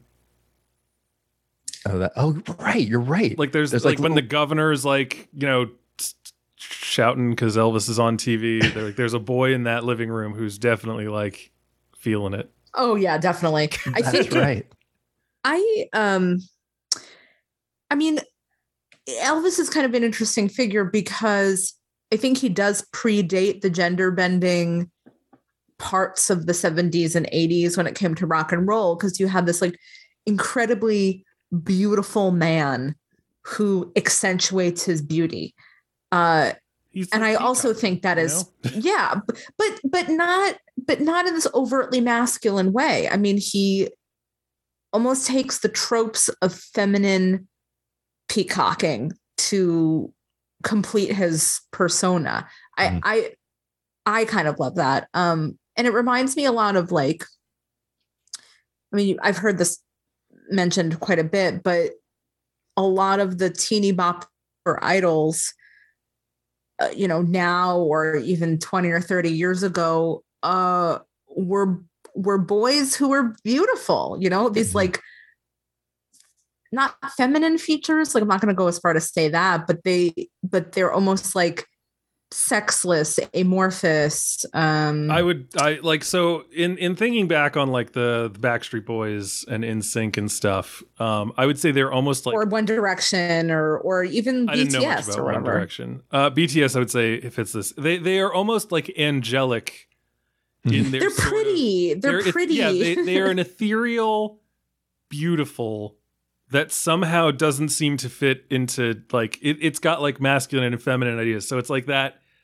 like overtly gorgeous, androgynous, angelic. Like whenever I think of angels, I think of them as not particularly like having a gender, really. Right. Just being like they don't have a sex. They're just like a gorgeous being that like seems to approximate humanity. And I think that there is a thing to that, like where you know, people grow up and their first crush is not usually someone that like an adult would be like, oh, right, I get it. Because you don't usually go for like the beardos or I mean, I can't speak for men, but young girls don't typically go for guys like that. They go for like very clean shaven, like the wispy blonde hair. Like, yeah, exactly. I know. So like I was way into Indiana Jones before any women I knew were like into that kind of dude, like the dusty with the grizzled, and he could take a punch, because I think as a boy I was like, that's the man I want to be. And it took like, I don't know, 18 years for women to suddenly be like, oh right, no, that is the man I want to be with. Like I don't want to be with Nick Lachey. Jack Dawson. I couldn't even think. I was trying to remember the name of any of the most famous people, and instead apparently I went with someone from 98 Degrees. Lance Bass. There we go. But that's my point, and I think Elvis kind of maybe was one of the first figures that brought that out in young girls, like that but he was also sexual, so it's hard. I'm not saying he was sexless, but he was beautiful. I don't think that Austin Butler, although as attractive as he is as beautiful as Elvis. See, what's weird, it's all about the charisma for me. What's weird to me, Robin, is that I think Austin Butler is more beautiful than Elvis. I think Elvis had kind of like a rounded face, kind of like ruggedly handsome thing, and Austin Butler has very feminine features, which is fine. Like, I think the complete opposite. That's okay. Interesting. Well, chalk that up to sex or just general life experience. Maybe, I don't know. I will say early Elvis though, he definitely has like baby cheeks in a way, a little bit like kind of soft cheeks and like he's got the pouty lips. That's for dang sure. Yeah. But I don't know. I felt like and maybe the reason is because I just watched this movie and it's like Baz Luhrmann is never not going to make his main character look anything except like the most amazing looking person in the world. Baz Luhrmann believes in beauty. Yes. Unlike Robin Barr, who believes in I am not a beauty person. I am more likely to believe in aliens than to believe in the like magical soul of Gaia or whatever. Yes, you watch The Tree of Life and assume that the opening passage from Job is about aliens. Yeah, I mean, not like a UFO person, but Yeah, I was going through a phase. 100% a last UFO summer. person. I believe I'm not. Elvis is with them. They took Elvis. Bring him back. But can I ask you, did the movie need to be almost 3 hours long? Absolutely. I barely felt it. I didn't Really? feel it, really. I didn't. But except for when I went outside, I was like, oh, fuck, I got to get home. You feel it when you look at the clock again. I still don't think it was totally necessary. And I honestly think there's a way to structure it that's not so linear, maybe, and that is more Elvis focused, not Colonel Tom focused. That maybe you could have done something more interesting with it, But I wasn't mad at it. Yeah, it is actually, in thinking about it, it does surprise me a little bit that he didn't scramble it a little more, because it is the general arc of his life is pretty well known. It's comes from nothing, the sun moment, then his early hits, then a brief stint in the army, then Vegas, then the end. And it's kind of really there was no, I mean, he plays with time all the time, Baz Luhrmann. I mean, the what do you call it? Moulin Rouge and Great Gatsby start in the present and then flash back and then consistently flash forward. Is it like an in media res? Remind me what that is again. I'll let Brian take this one. That's when the movie starts mid-action, and then that thing where it's record scratch, hey, that's me. You might be wondering how I got here. That's like the Odyssey version of in media res. That's right. That could have actually been a little effective. I do also wonder what would happen if they had it with Elvis narrating it.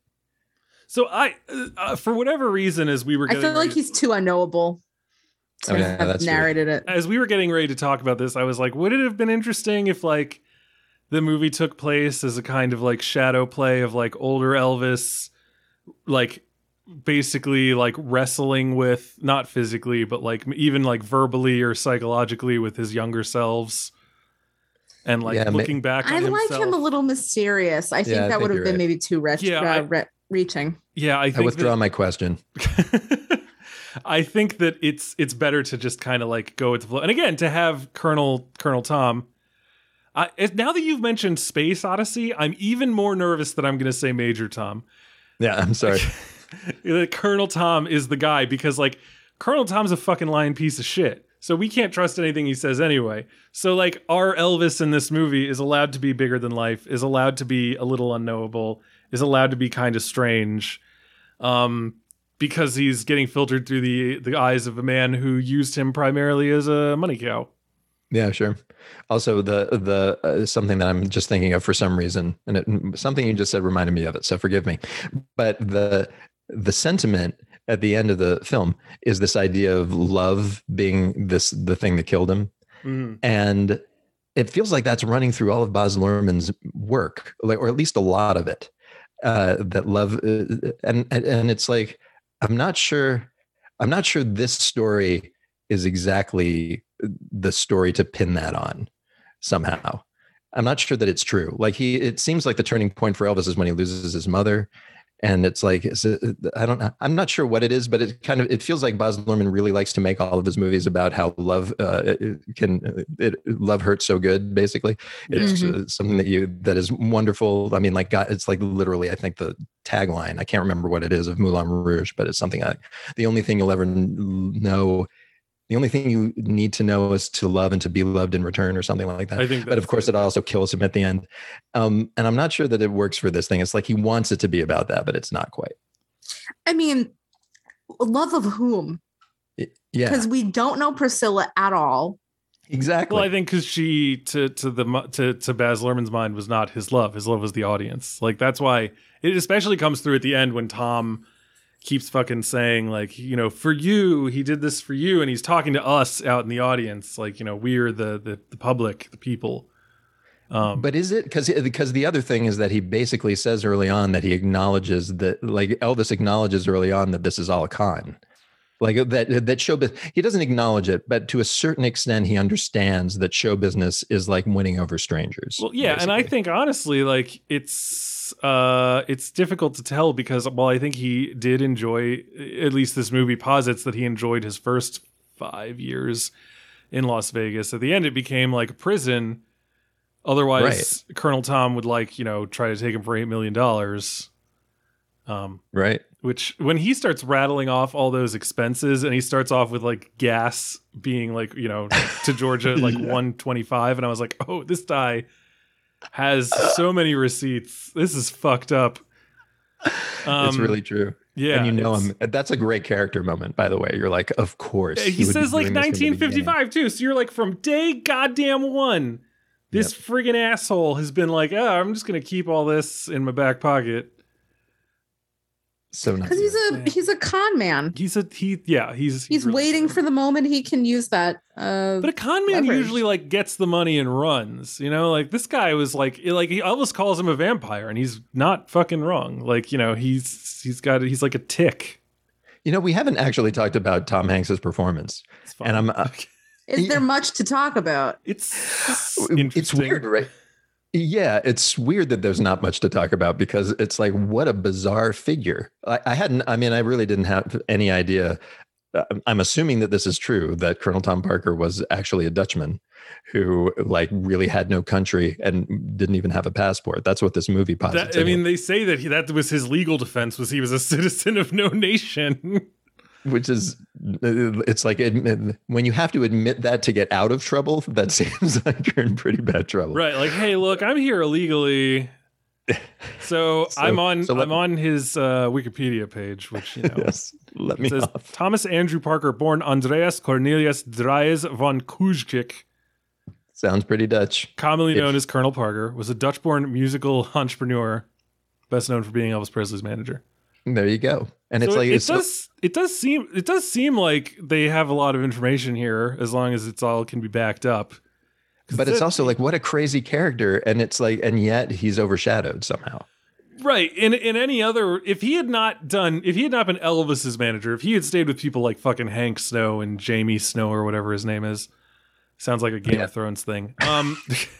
If he had stuck with them, you could make a movie that was just all about Tom Parker. Here's this fucking crazy ass Dutchman who moved to America and believed in the American dream, and he scammed the shit out of everyone. And then you can end the movie with a montage of WeWork and Theranos and be 100 years of scamming. You're good, man. That's true. Thank you. I watch that. But instead, he actually is one of the scammers who struck gold, and his fucking flim-flam was fucking Elvis goddamn Presley. So he's amazing, and it's great. And every minute of his life must have been I did it. Yeah. I mean, I think about this a lot because you see things like agents and managers and I don't know, venture capitalists, and you think life is kind of made up of two people. Either you're the talent or you're the wrangler. You're the talent, you're the talent wrangler. And I don't know, what would you rather be? Yeah, I mean, the smart person is the talent wrangler. Somebody once told me it's if you're a creator, you're always the sucker. Because you're always, there's too many of you and not enough of the people with the money. But, if you want to have a soul, which is not to say to all the agents out there that you don't have souls, and I need your representation at some point, probably. But it's I mean, it seems obvious that it's you're more likely to have a soul if you create something rather than selling something. Yeah, selling somebody else's creation. The thing you're selling is another person in a way. Right. It's difficult. But on the other, go for it. Well, I was going to say, at the distillery, when I get to talk to people, I think one of the reasons that people like to come to the distillery is that they get to talk to my friend Arthur and I as we talk about these things that we've created from nothing.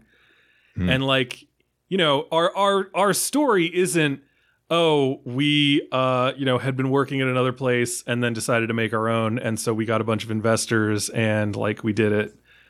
Ours is we met after college, we drank all the goddamn time. At parties we started to realize that we would drunkenly have conversations about why certain things tasted better, and then just talked about doing our own distillery over and over again. And then 10 years later, at some point, he said to me, I'm doing it, are you in? And I was like, yes, fuck yeah, let's do it. And we did it, and it's all us, and it's only us, and there is a passion to that people can feel and see. And like, yeah, like being the creator in that way, you know, you do have that soul. Like, Tom doesn't ever engage with Elvis as an artist. It's always as a commodity. Like he like, even when Elvis does like his like If I Can Dream song, Tom is begrudgingly respectful, not of the like beauty of the song or the message, but the fact that he like made this power move and it worked out, and so like they have more money now. That's true. He does. I think Tom Hanks is a good enough of an actor that he tries to put some soul into like a little bit moments of, and or either he did this or Baz Luhrmann found those moments and put them in, because it's just kind of boring to have like a total villain. But I do think that there are moments where you can see Colonel Parker being like, I'm playing this guy. Basically, I'm playing the role of this guy's father. And Elvis at one point calls him a father figure. And it's like you see in his eyes a few times some confusion about that, because on some level he knows that it's a complete transactional relationship. Yeah. But he's doing it. I don't know. It's interesting. Something I used to work in Hollywood as a writer a lot, and something that was interesting that I felt was that I would meet a lot of producers or agents or things like that, and the story that they would tell, and I think that it's like it's true on some level, is that I went to business school and I hung out with a lot of artists, and I'm not artistic myself, but I realized I could use my powers as a business person to make life easier for artists that I always saw were being exploited. Or I could take these great artists and get them the things that I knew they deserve because they're awesome artists, or something like that.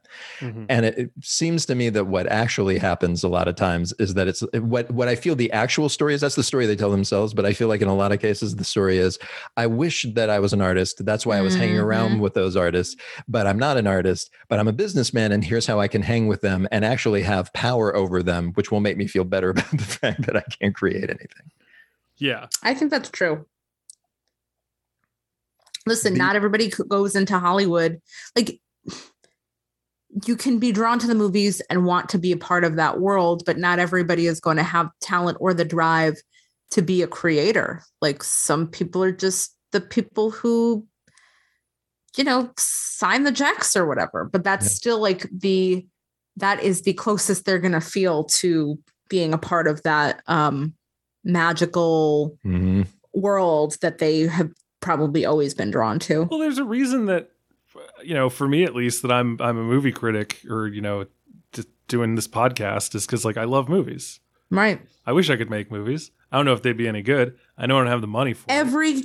Every critic wants to be a screenwriter or a director. Right. And I think a lot of people say that derisively, but I think that is not the case. Like they usually say it like, oh, like these disaffected people who couldn't do it, so they critique it.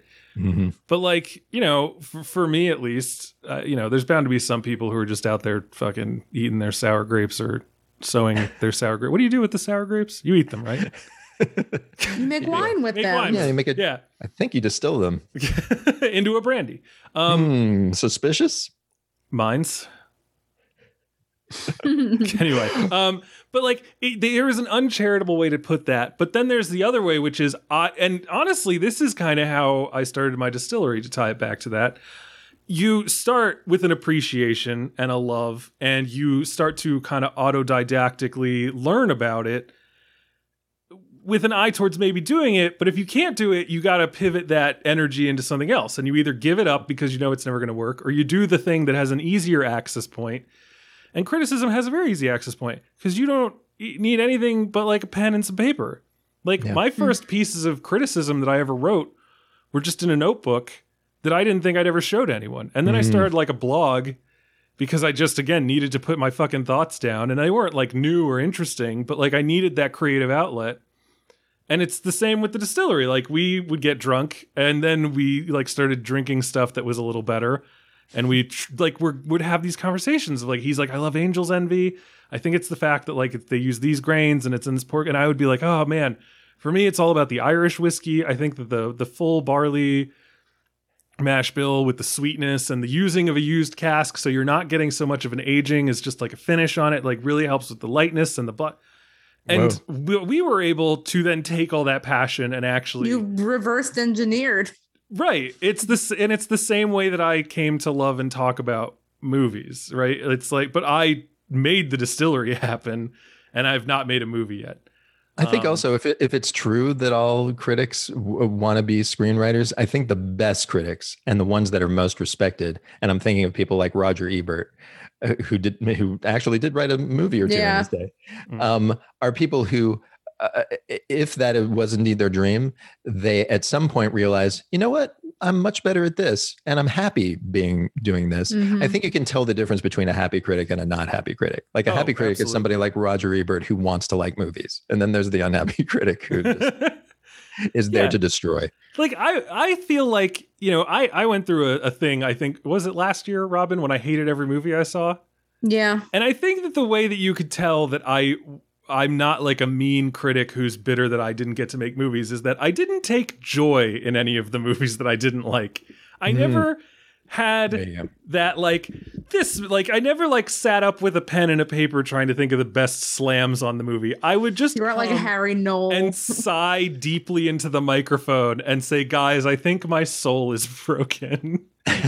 This thing that I used to love so much is no longer giving me joy. Like there was heartbreak to every bad review I gave where I just felt like it's like I'd lost my relationship with God. It's just like I used to hear him. And then you saw clearly. Ambulance and everything was cured. 100%. Actually, it's funny you say that because watching this movie made me think of Ambulance when I'm just like, how much do you have to pay an editor to be like, here's the 476 billion terabytes that these artists shot. Can you make something with this? And they're just like, okay, all right. Yeah, I guess so. Give me the shot list file and I'll just start working my way through. Who told Michael Bay about drones? I haven't seen this movie, but I got to see it now. Oh, you got to see it. It's something. I will check it. Although speaking of Michael Bay, it's funny that you talk about bad criticism of Michael Bay. I actually once wrote, I think it was just a blog post or something, but it was at a moment I had learned that maybe it was Transformers 2 was like the number 2 biggest selling movie of all time, which was like terrible news. But the good news was that meant they were going to make a third Transformers, because then we were going to get all of these wonderful hit pieces that critics were writing about Transformers movies. They had so much fun ripping that movie apart. And I feel like it's kind of okay. Like I once met I heard Jonathan Gold, the food critic, talking about reviewing restaurants. And he was like, he would never write like a hit piece on a small restaurant. But if you're a big time restaurant where you've got like multi-million-dollar investors and you're charging $1,000 a plate and you are not hitting it, then it's like you basically opened yourself up. Like it's basically about power. Yeah, it's like there was I'm going to say this, I'm going to be wrong. I think there was like a famous like 1 or 0 star review of like Founding Farmers, which if it's like a thing. That's a restaurant the DC thing in DC, and they had a book. Like a recipe or whatever book, and it was the whole thing. And like a guy went there and was like, this fucking sucks. What are you talking about? Yeah. And it's that's the thing. Cause like those guys are like, they're basically untouchables. Yeah. And so like, even if I didn't know we were going to talk about this. I could be wrong. I'm almost positive in his review, he said like, and the worst part is that like, they're still going to have a 2-month booking backlog, even as I write this, because no one gives a fuck. Right. Transformers is going to make $1 billion no matter what I write. So let's go for it. Yeah, might as well. I guess. Well, tying it back to Colonel Tom, though, this is my question, I guess, if we're like kind of trying to figure out this guy as a human being, is like, what is he? Any of those things? Is he a frustrated artist? Like, what makes somebody that it's hinted that he might just be psychotic? Like he might just have like I don't know about that. Somebody mentions, I mean, it's somebody who obviously wants to tear his character assassination, but it's implied that he had like some psychological discharge or something like that. I don't know. I mean, in the army, like, but that doesn't have to be like that he's a psycho. Yeah, I guess that's true. I'm sorry. And also keep in mind that was being thrown at him by like a literal Klansman, I think. So you got to pick. He's shown with like you know? 3 Confederate flags behind him, I think, at one point. Yeah, it was not a subtle moment. No. 3 Confederate flags arranged because it's kind of like swastikas and flags were sort of arranged in Nazi era. Let's see. But then what is it? Like he is, and I guess what I'm coming back to is that he is a fascinating character. Like what drives a man to basically like latch on to this like money-making machine and then drain it and then lie to it and then just be a Gambling to it. Oh, that's right. He is a gambler. Right? He's like a vehement, it's like avarice, compulsive gambler.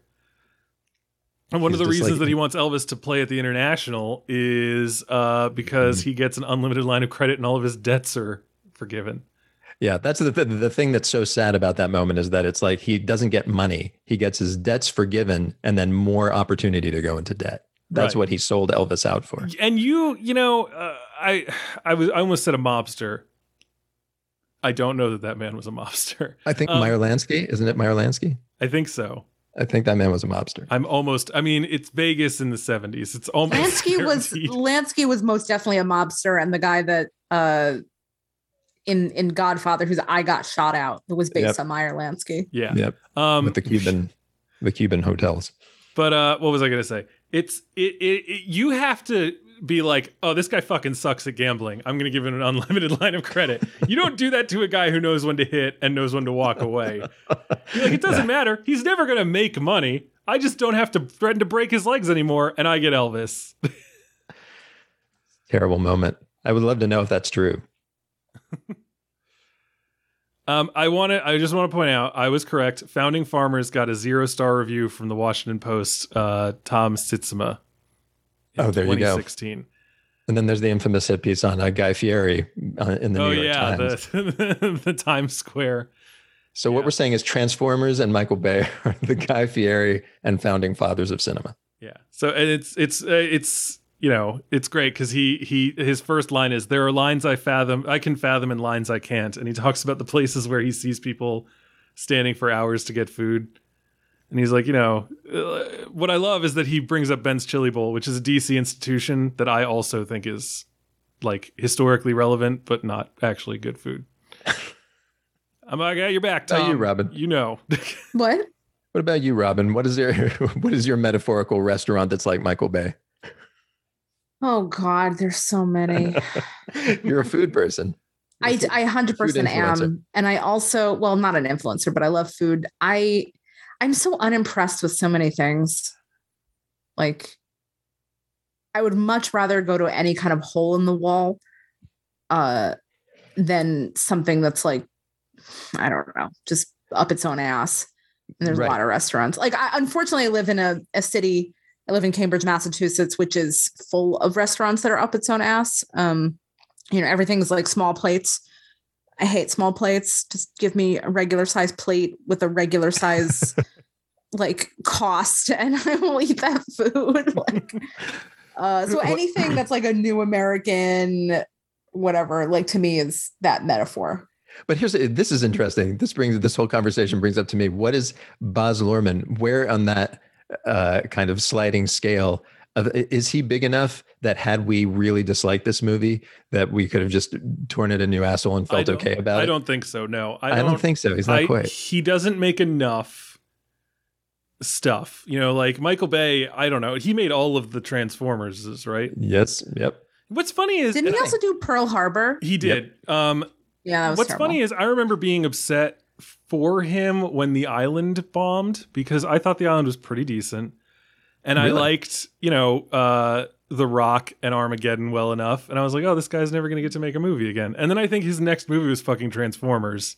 And I remember going and seeing the original Transformers. I was like, super weird that they made a big budget movie out of this. But I'm glad Michael Bay has a hit because now he can go back to making weird shit like, The Rock and The Island. And instead he was like, 26 more Transformers. But he threw in some Pains and Gains and some ambulances too. So like, I love the guy. Yeah, it is interesting. I once saw like Sylvester Stallone interviewed at one point, and he was like, and somebody asked him, and it was kind of rude to be honest, but somebody was like, "Why don't you make another Rocky? You're making all these, other franchise things. Why don't you make something like the original Rocky? Like something a little indie, something like that." And he's like, Sylvester was like, because nobody, I call him Sylvester. He's like, nobody would give me the money for that. No one would give you the money. And I'm thinking to myself, who needs to give you any money? You got plenty of money if you he's want to. He's not going to M. Night Shyamalan it, where he's like, I'm just going to mortgage my big house and make The Visit. Yeah, just make your little small movie. Well, I think that's kind of sad because I bet if he went up to someone who was like, I'd like to make another Expendables, they'd be like, here's $300 million. Yep. But if he was like, I think I got another Rocky in me, they'd be like, yeah, whatever, buddy. No one's going to give you $20 million for your little boxing movie. Yeah, today, yeah. Yeah, you get to make the multi-$100 million franchise thing, or you get to make nothing at all, motherfucker. But then there's Michael Bay, who's like, yeah, I mean, I could make Transformers movies forever, but I'm going to try this thing that sounds insane. I've not seen Ambulance, but sounds insane and kind of personal. Is that kind of what you're... I don't know if it's personal. It would be kind of weird if he came out and was definitely like, not personal. This story really resonated with me. It reminded me a lot of my childhood. This is my harsh times. I don't know why that's my go-to. I haven't seen this yet, but I have a feeling that I understand how sarcastic you're being. Yeah, no, that would be fucking nuts. Oh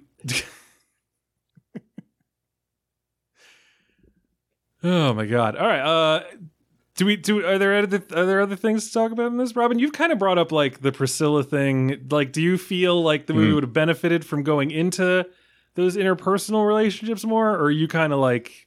I really accept that the main relationship in this movie is between Elvis and Tom Parker.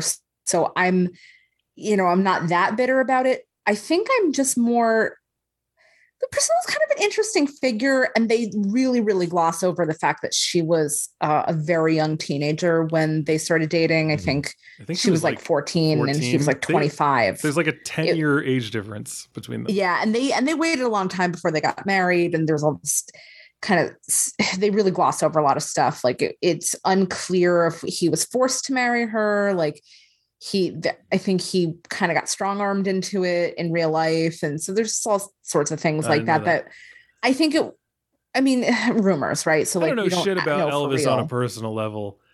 I don't know if I've said that, but walking into this movie, I was like, Elvis Presley, hound dog. Right. Like, and that's again, the power of the movie, that it really brings forward that emotional curiosity about him. In fact, I remember seeing the trailer for this movie however many months ago, and people had been tweeting about it like, oh my god, Tom Hanks in a fat suit. And I was like, what the fuck and when they said that, I was like, is Tom Hanks playing fucking Elvis? And then they're like, no, he's playing Colonel Tom Parker. I was like, who is Colonel Tom Parker? What does that mean? Don't say that like it's a thing. And then I watched the whatchamacallit, the trailer, and I still didn't realize the effect, the level of fucking chicanery that Colonel Tom Parker was doing. Yeah, I was like, he's just a weird coot who like discovered Elvis. I kind of thought like maybe he's like his first manager and he's reflecting on like, oh, I missed the boat on that one. But instead it's like, no, he was a manipulative monster who took 50% of everything he did and just destroyed his life, apparently. I like that you kind of, your go-to, like your initial thing was, well, if I'm seeing a kind of cadre older person that's about to sign a young artist to a contract in a movie, that maybe he'll just be a minor player that won't rook him for everything he owns. Because I feel like Colonel Tom Parker is the paradigm by which that character, which exists in like every rock movie, was based upon. Yeah, no, he's definitely like the Faustian devil type thing. But I thought of him more like, you know the movie That Thing You Do? Yes, yeah. Which I thought about a lot watching this. Oh yeah. First of all, it's a great movie. But second of all, it's I can't produced by Tom Hanks. Yes, and I can't remember the actor's name, but there's that first guy that they have who comes to them in his camper that's like on the back of a pickup truck and is like, I'm going to put your record on the radio, guys. And they're all like, I don't know. But then Steve Zahn's like, this is a really nice guy and a really nice camper. I'm signing, you're signing, we're all signing. And they do. And he does get them on the radio. And then Tom Hanks comes and is like, I'm buying your contract. And they're all like, but what about like our guy? And he's like, nah, boys, I've taken you as far as I can take you. It's time for Mr. White to take you. And then he's just never seen again. And I honestly thought that like that might be what Tom Parker was, but I was wrong. You were like that thing you do instead of reality.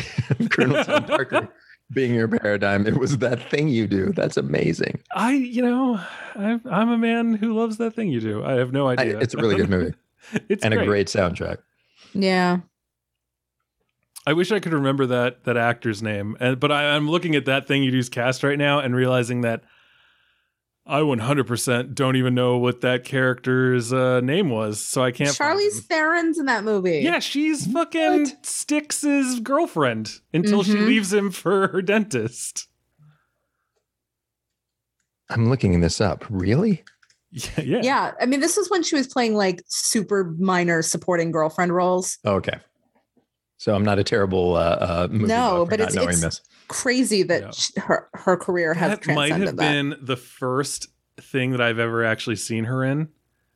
I think it was definitely. Really? Because you were like 7 when that movie came out. That is a good point. For me, it was Devil's Advocate. Well, it is the That's second a later thing she movie. ever did. The first was Children of the Corn 3, and she was uncredited.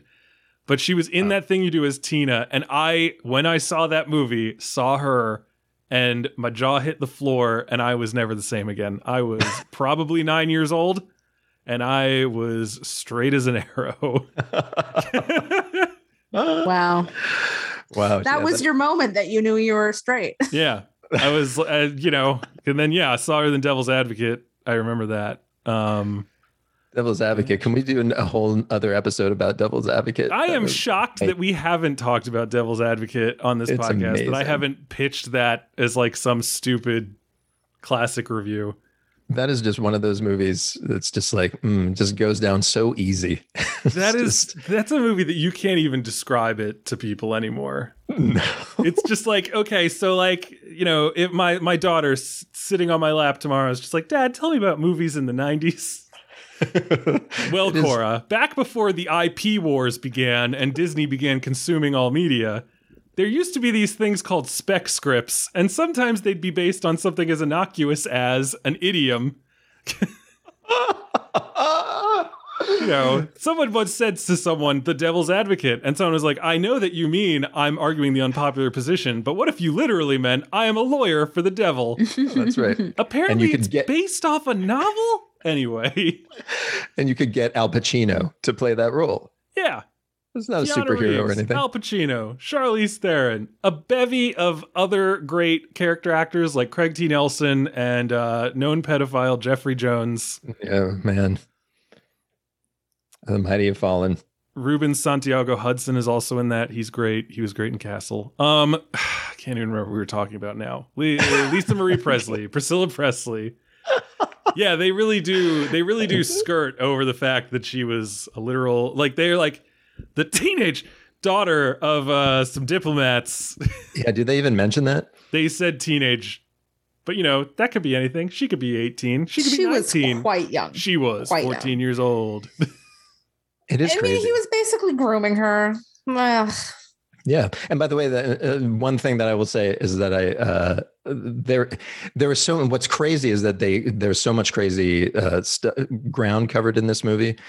They don't go into that. That's even crazier ground. And then also he apparently dated Wanda Jackson, who's like one of the greatest rockabilly stars in history. She did the guitarist. Yeah, and Tunnel of Love, and she is like amazing, and that would have been like really awesome to have seen like what that date was like. She has songs like Fujiyama Mama. It's like using nuclear bombs as a metaphor for herself. Like what would that have been like portrayed by Baz Luhrmann? But it's already 3 hours long. Fujiyama Mama. She did Funnel of Love. Yeah, which is amazing. That's a great song. Yeah. And also, wait a minute. Really underwhelming movie that Funnel of Love is in? It's by that guy who sometimes makes movies I like. Oh, him. Jarmusch. Jim Jarmusch. It was a Jim Jarmusch movie. I think it was probably Coffee and Lovers Cigarettes. Left Alive. Oh, that would make sense. That's a great soundtrack. Great soundtrack for a terrible movie. Well, better than the zombie movie. I didn't even bother to see the zombie movie. I was going to say something, but like that. Also, he dated Sybil Shepherd, I believe. Wait, how young was she? Well, she could have been pretty young. We know that's in him. I don't know. Because he died in 77, and she wasn't even really famous by then. Well, or like maybe she had just gotten. Wait, Sybil Shepherd. Yeah, she was born in 50, so she was only 5 years younger than him. No. Yeah. Yes. Wait, Sybil Shepherd's in Taxi Driver? Yes. Yeah, she's the woman she's the political. She's his love interest. Woman. Oh, I totally forgot about that. Yeah. No, he was born in 35 and she was born in 50. So that is, I can't conceive of a time at which, unless it was like literally in the 70s, it was problematic. Yeah. But yeah, she talked about it on a roast that I saw, a comedy roast. Of Elvis? So of course, no. I was about to say, he's already dead. Can we not? No, Sybil Shepherd was on a panel of roasters, and she was every roaster roasts everybody else, and she got roasted about having apparently. I'm not going to get into it. It was a roast. Who didn't she fuck? Honestly, in the most empowering way possible, who didn't she fuck? I mean, this is a compliment. Yeah, for sure. So, I mean, like that would have been interesting. She dated Elvis Presley in the early 70s. Again, this is from Wikipedia. In the early 70s and cared for him, but could not handle his dependence on drugs and ultimately chose filmmaker Peter Bogdanovich over Presley. What a fucking life. Yeah, no kidding. Can you imagine? He just went from one to the other. She agreed to a date with actor Jack Nicholson to make Bogdanovich jealous. She later canceled the date, and Nicholson would not speak to her again, except to say hi at a party many years later. Where are they getting these from? Do not know. Oh my God. Robert De Niro apparently asked her out during the filming of Taxi Driver. That's crazy. Up. She said she later regretted turning him down, I guess. Don Johnson, Stan Getz. I'm telling you. Bruce Willis were tempted to become lovers off screen, but agreed not to, since both knew it could hurt the series. It's true. The sole moment of restraint in either of their careers. Look, moonlighting is too important. Yeah, we've got to keep it going. I love that series. It is. It is. You know me. I'm all about the problematic nature of 20-year-olds fucking teenagers. Even though some people would disagree with me. It's his brand. Yeah, my brand is not being into hebephilia and pedophilia. If there's one thing you're known for. If there's one thing I know for, it's not being down with adults fucking children. It sets you apart. It does. It does. Sadly, I've had too many opportunities to talk about it regarding movies that have been major award season contenders. What was I going to say? They gloss over it like a motherfucker. And I based on what they show later in the movie, you're almost tempted to be like, oh, well, if it led to this, kind of weird affection between them, and then you're like, no, that's still really fucking gross. But I will say that I like the way they handle her walking out on him, because it is not the throwing stuff, screaming, Ray kind of thing. It is such a quiet acknowledgement of his depths of addiction and her self-knowledge and their continued love for one another that's destroyed by his dependency on alcohol and drugs. It's true, but it still feels like that whole, I mean, I agree with Robin. It's like the whole thing is so kind of tangential that it feels like, well, we have to have the scene where she leaves. But on some level, I'm kind of like, yeah, that was going to happen. Who cares? Yeah, it's like, I don't really know that person. It is. I think it is one of the a major flaw of the film is that it's I don't really know who that character is. But I think that way, it's kind of good then that that they don't turn it into the screaming match. That they do allow it to be quiet. Oh well, yes, true. Because then it would be great. Now we're expending a ton of energy on this thing that I don't really care that much about. Yeah, it's fine, I'll go through this part. Jesus. But instead, him asking her to stay and her being I have to leave or I won't be able to. And then him just quietly letting her go was very, that was distressing. And there's another moment of like restraint. This is the weird thing about Baz Luhrmann. As much as he's known as this guy who's over the top, I feel like he's over the top visually and sometimes emotionally, but he's not necessarily over the top in terms of, I don't know what. I'll just like the thing that I would think that would have been dwelled on in this movie is his drug decline. Elvis is, like sitting at home, taking fistfuls of drugs and eating, peanut butter and jelly sandwiches made with an entire loaf of bread. Like that is just completely skipped over. And that's what is it? The liar's gold loaf or whatever he called it. Yep. Burnt. Do you know what that is, Robin? No. What is that? I was thinking because you're a food person, I thought you might know.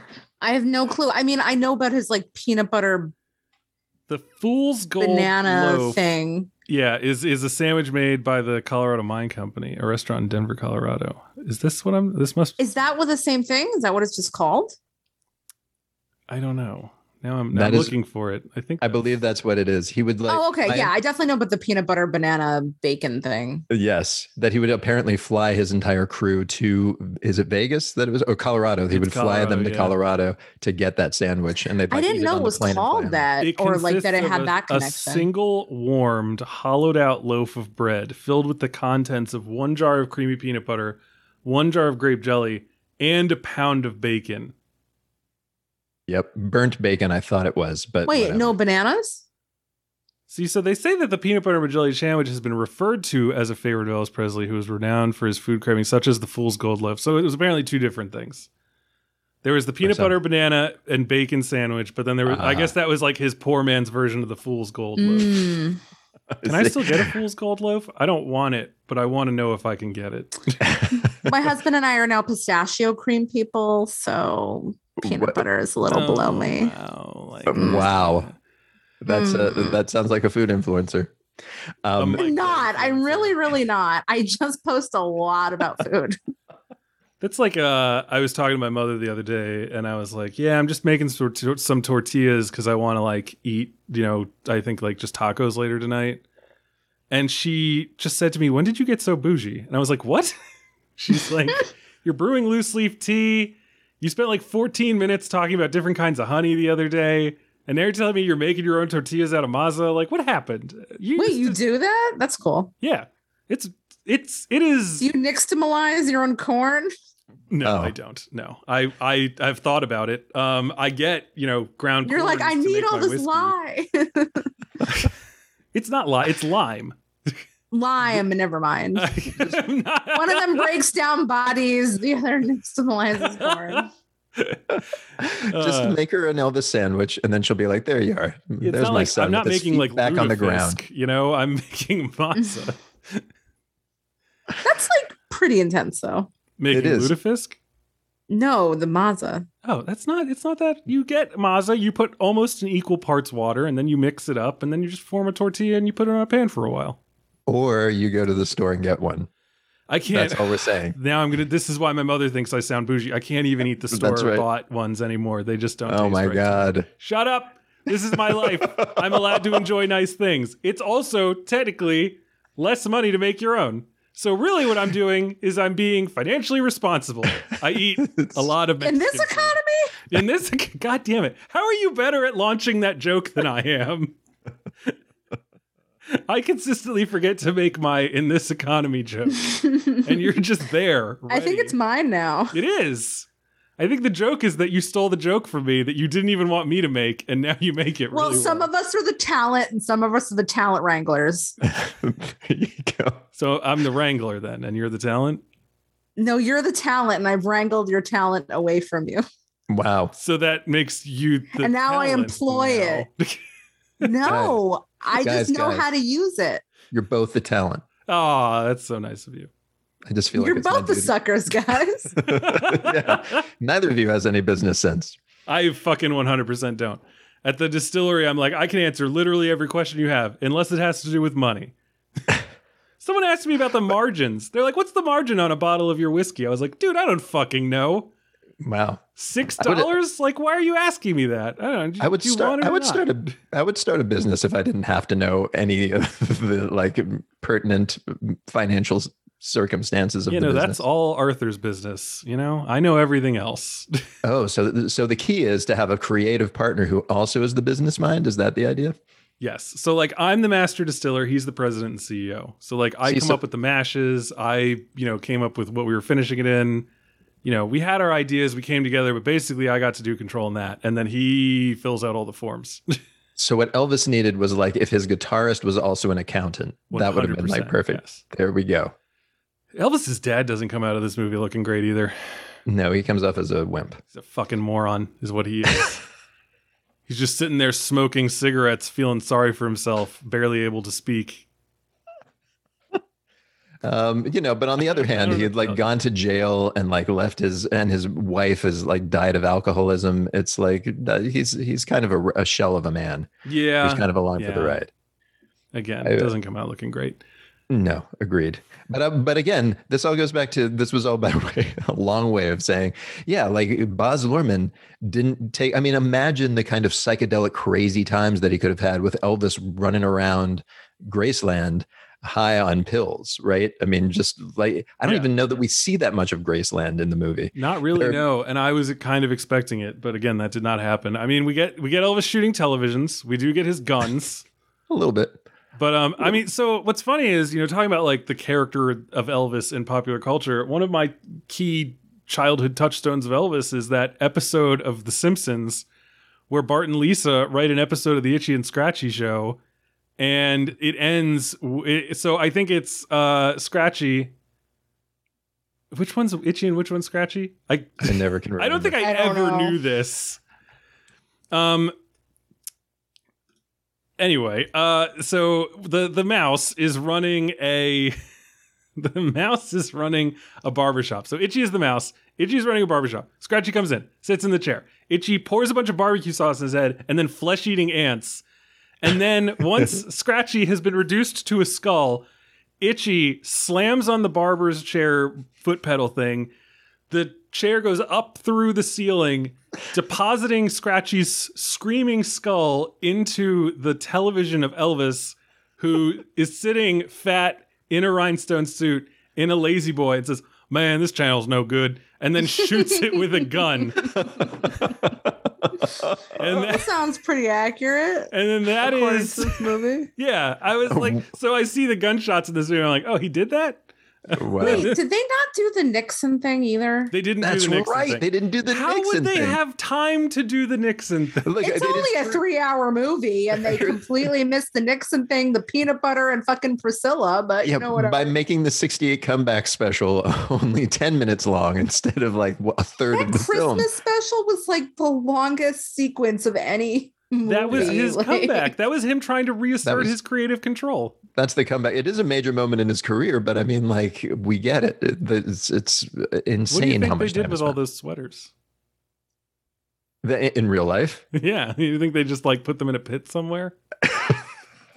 Why would they put them in a pit? He never wore the sweater, so how are they going to sell them? Wait, what? If he never wore them, then they can definitely sell them. No one's even sweated in them. Why do you have to? Wasn't the whole idea that he Why was are going to unused wear sweaters buried? He was going to wear a sweater during the "Here Comes Santa Claus" part, and then they had like 1.5 million sweaters that they knew they were going to sell because Elvis wore it. Oh, not the one.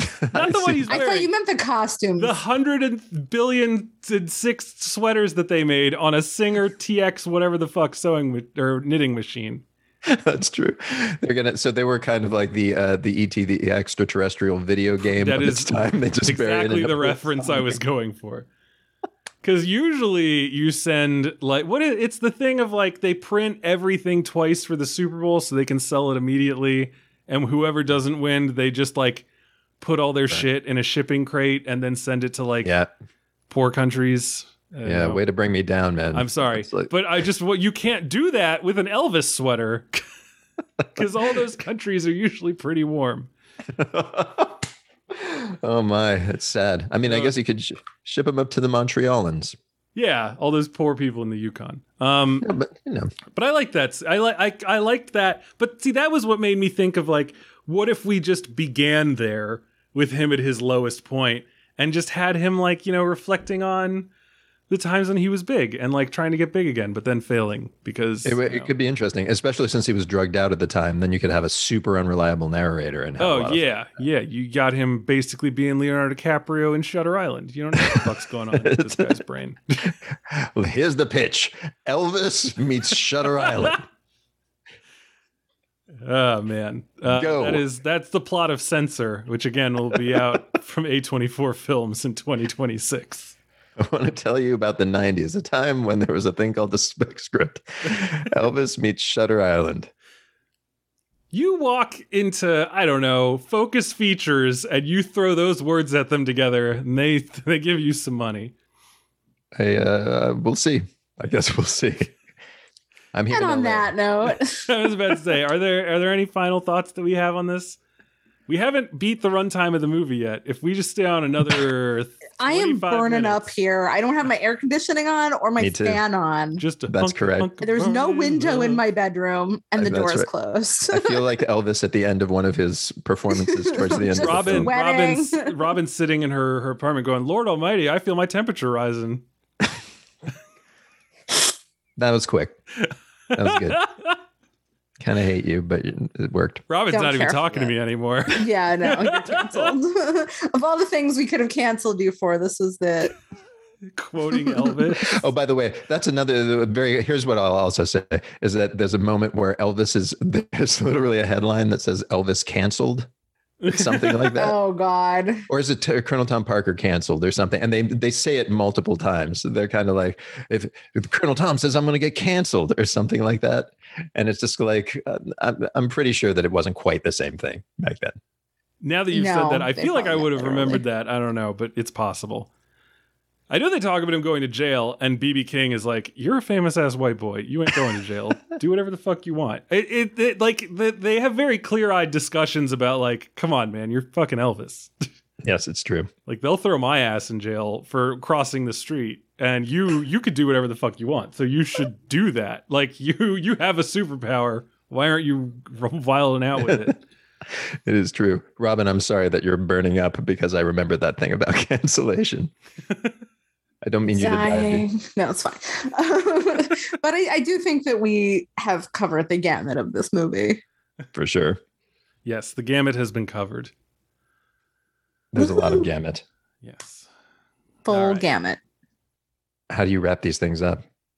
We say, "Hey, thanks for joining us." So that's our discussion of Elvis. We hope that you all have enjoyed it. If you have your own feelings about it, don't forget to reach out on Twitter at FilmStageShow or email us podcast@filmstage.com. Or again, you can talk to us at our Slack channel if you give us your money over at patreon.com/thefilmstageshow. Ron Barr, what are you talking about next week? I have no clue. I've been out of the country.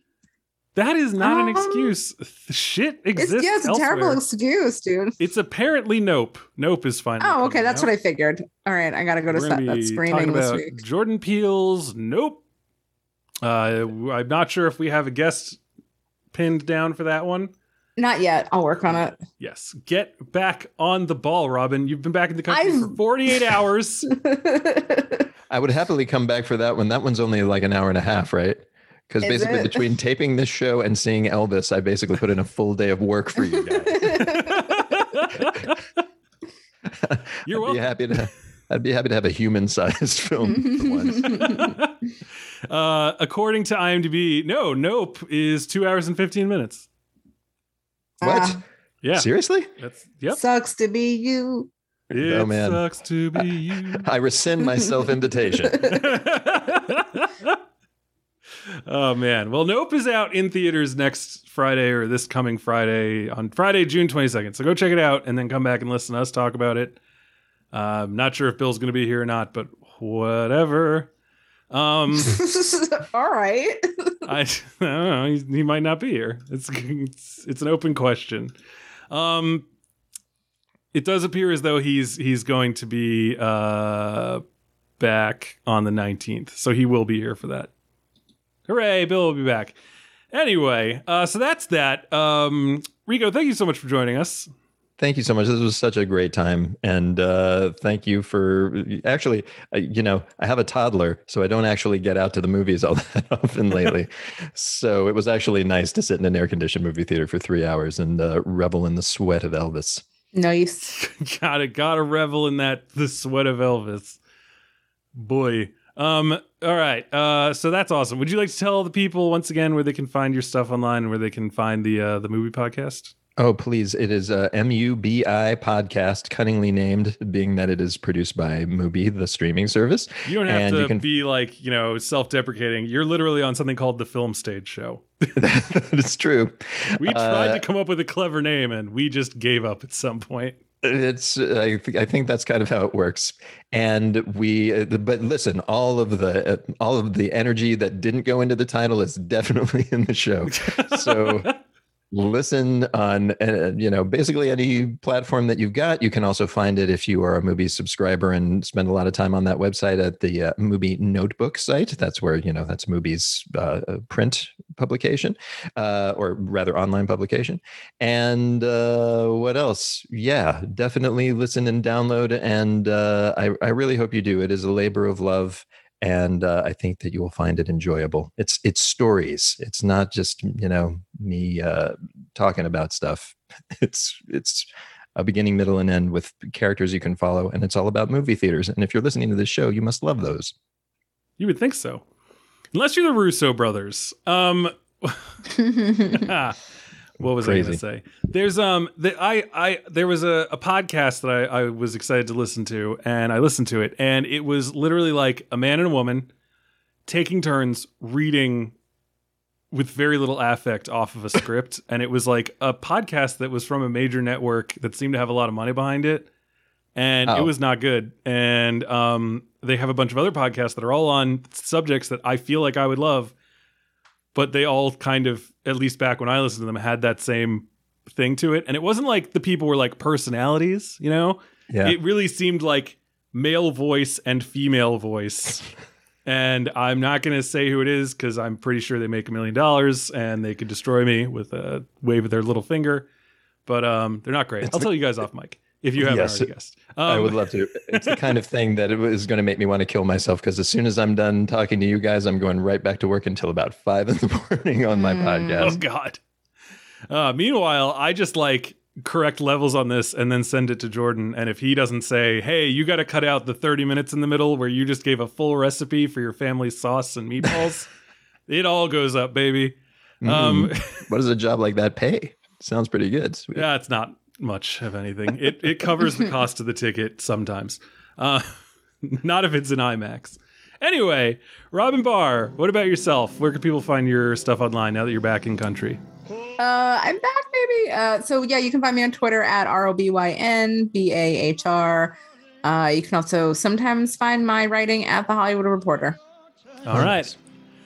As for me, you can find out more about my whiskey at inkwellwhiskey.com and schmidtspirits.com, since that got talked about a lot this episode. You can find all of my stuff on my personal site, brianjrowan.com, and of course, you can find me on all the social media sites that I'm a part of, at Brian J. Rowan. So Letterboxd, Twitter, Instagram, probably even Facebook, Peach, Ello. Everyone remember Ello? Anyway.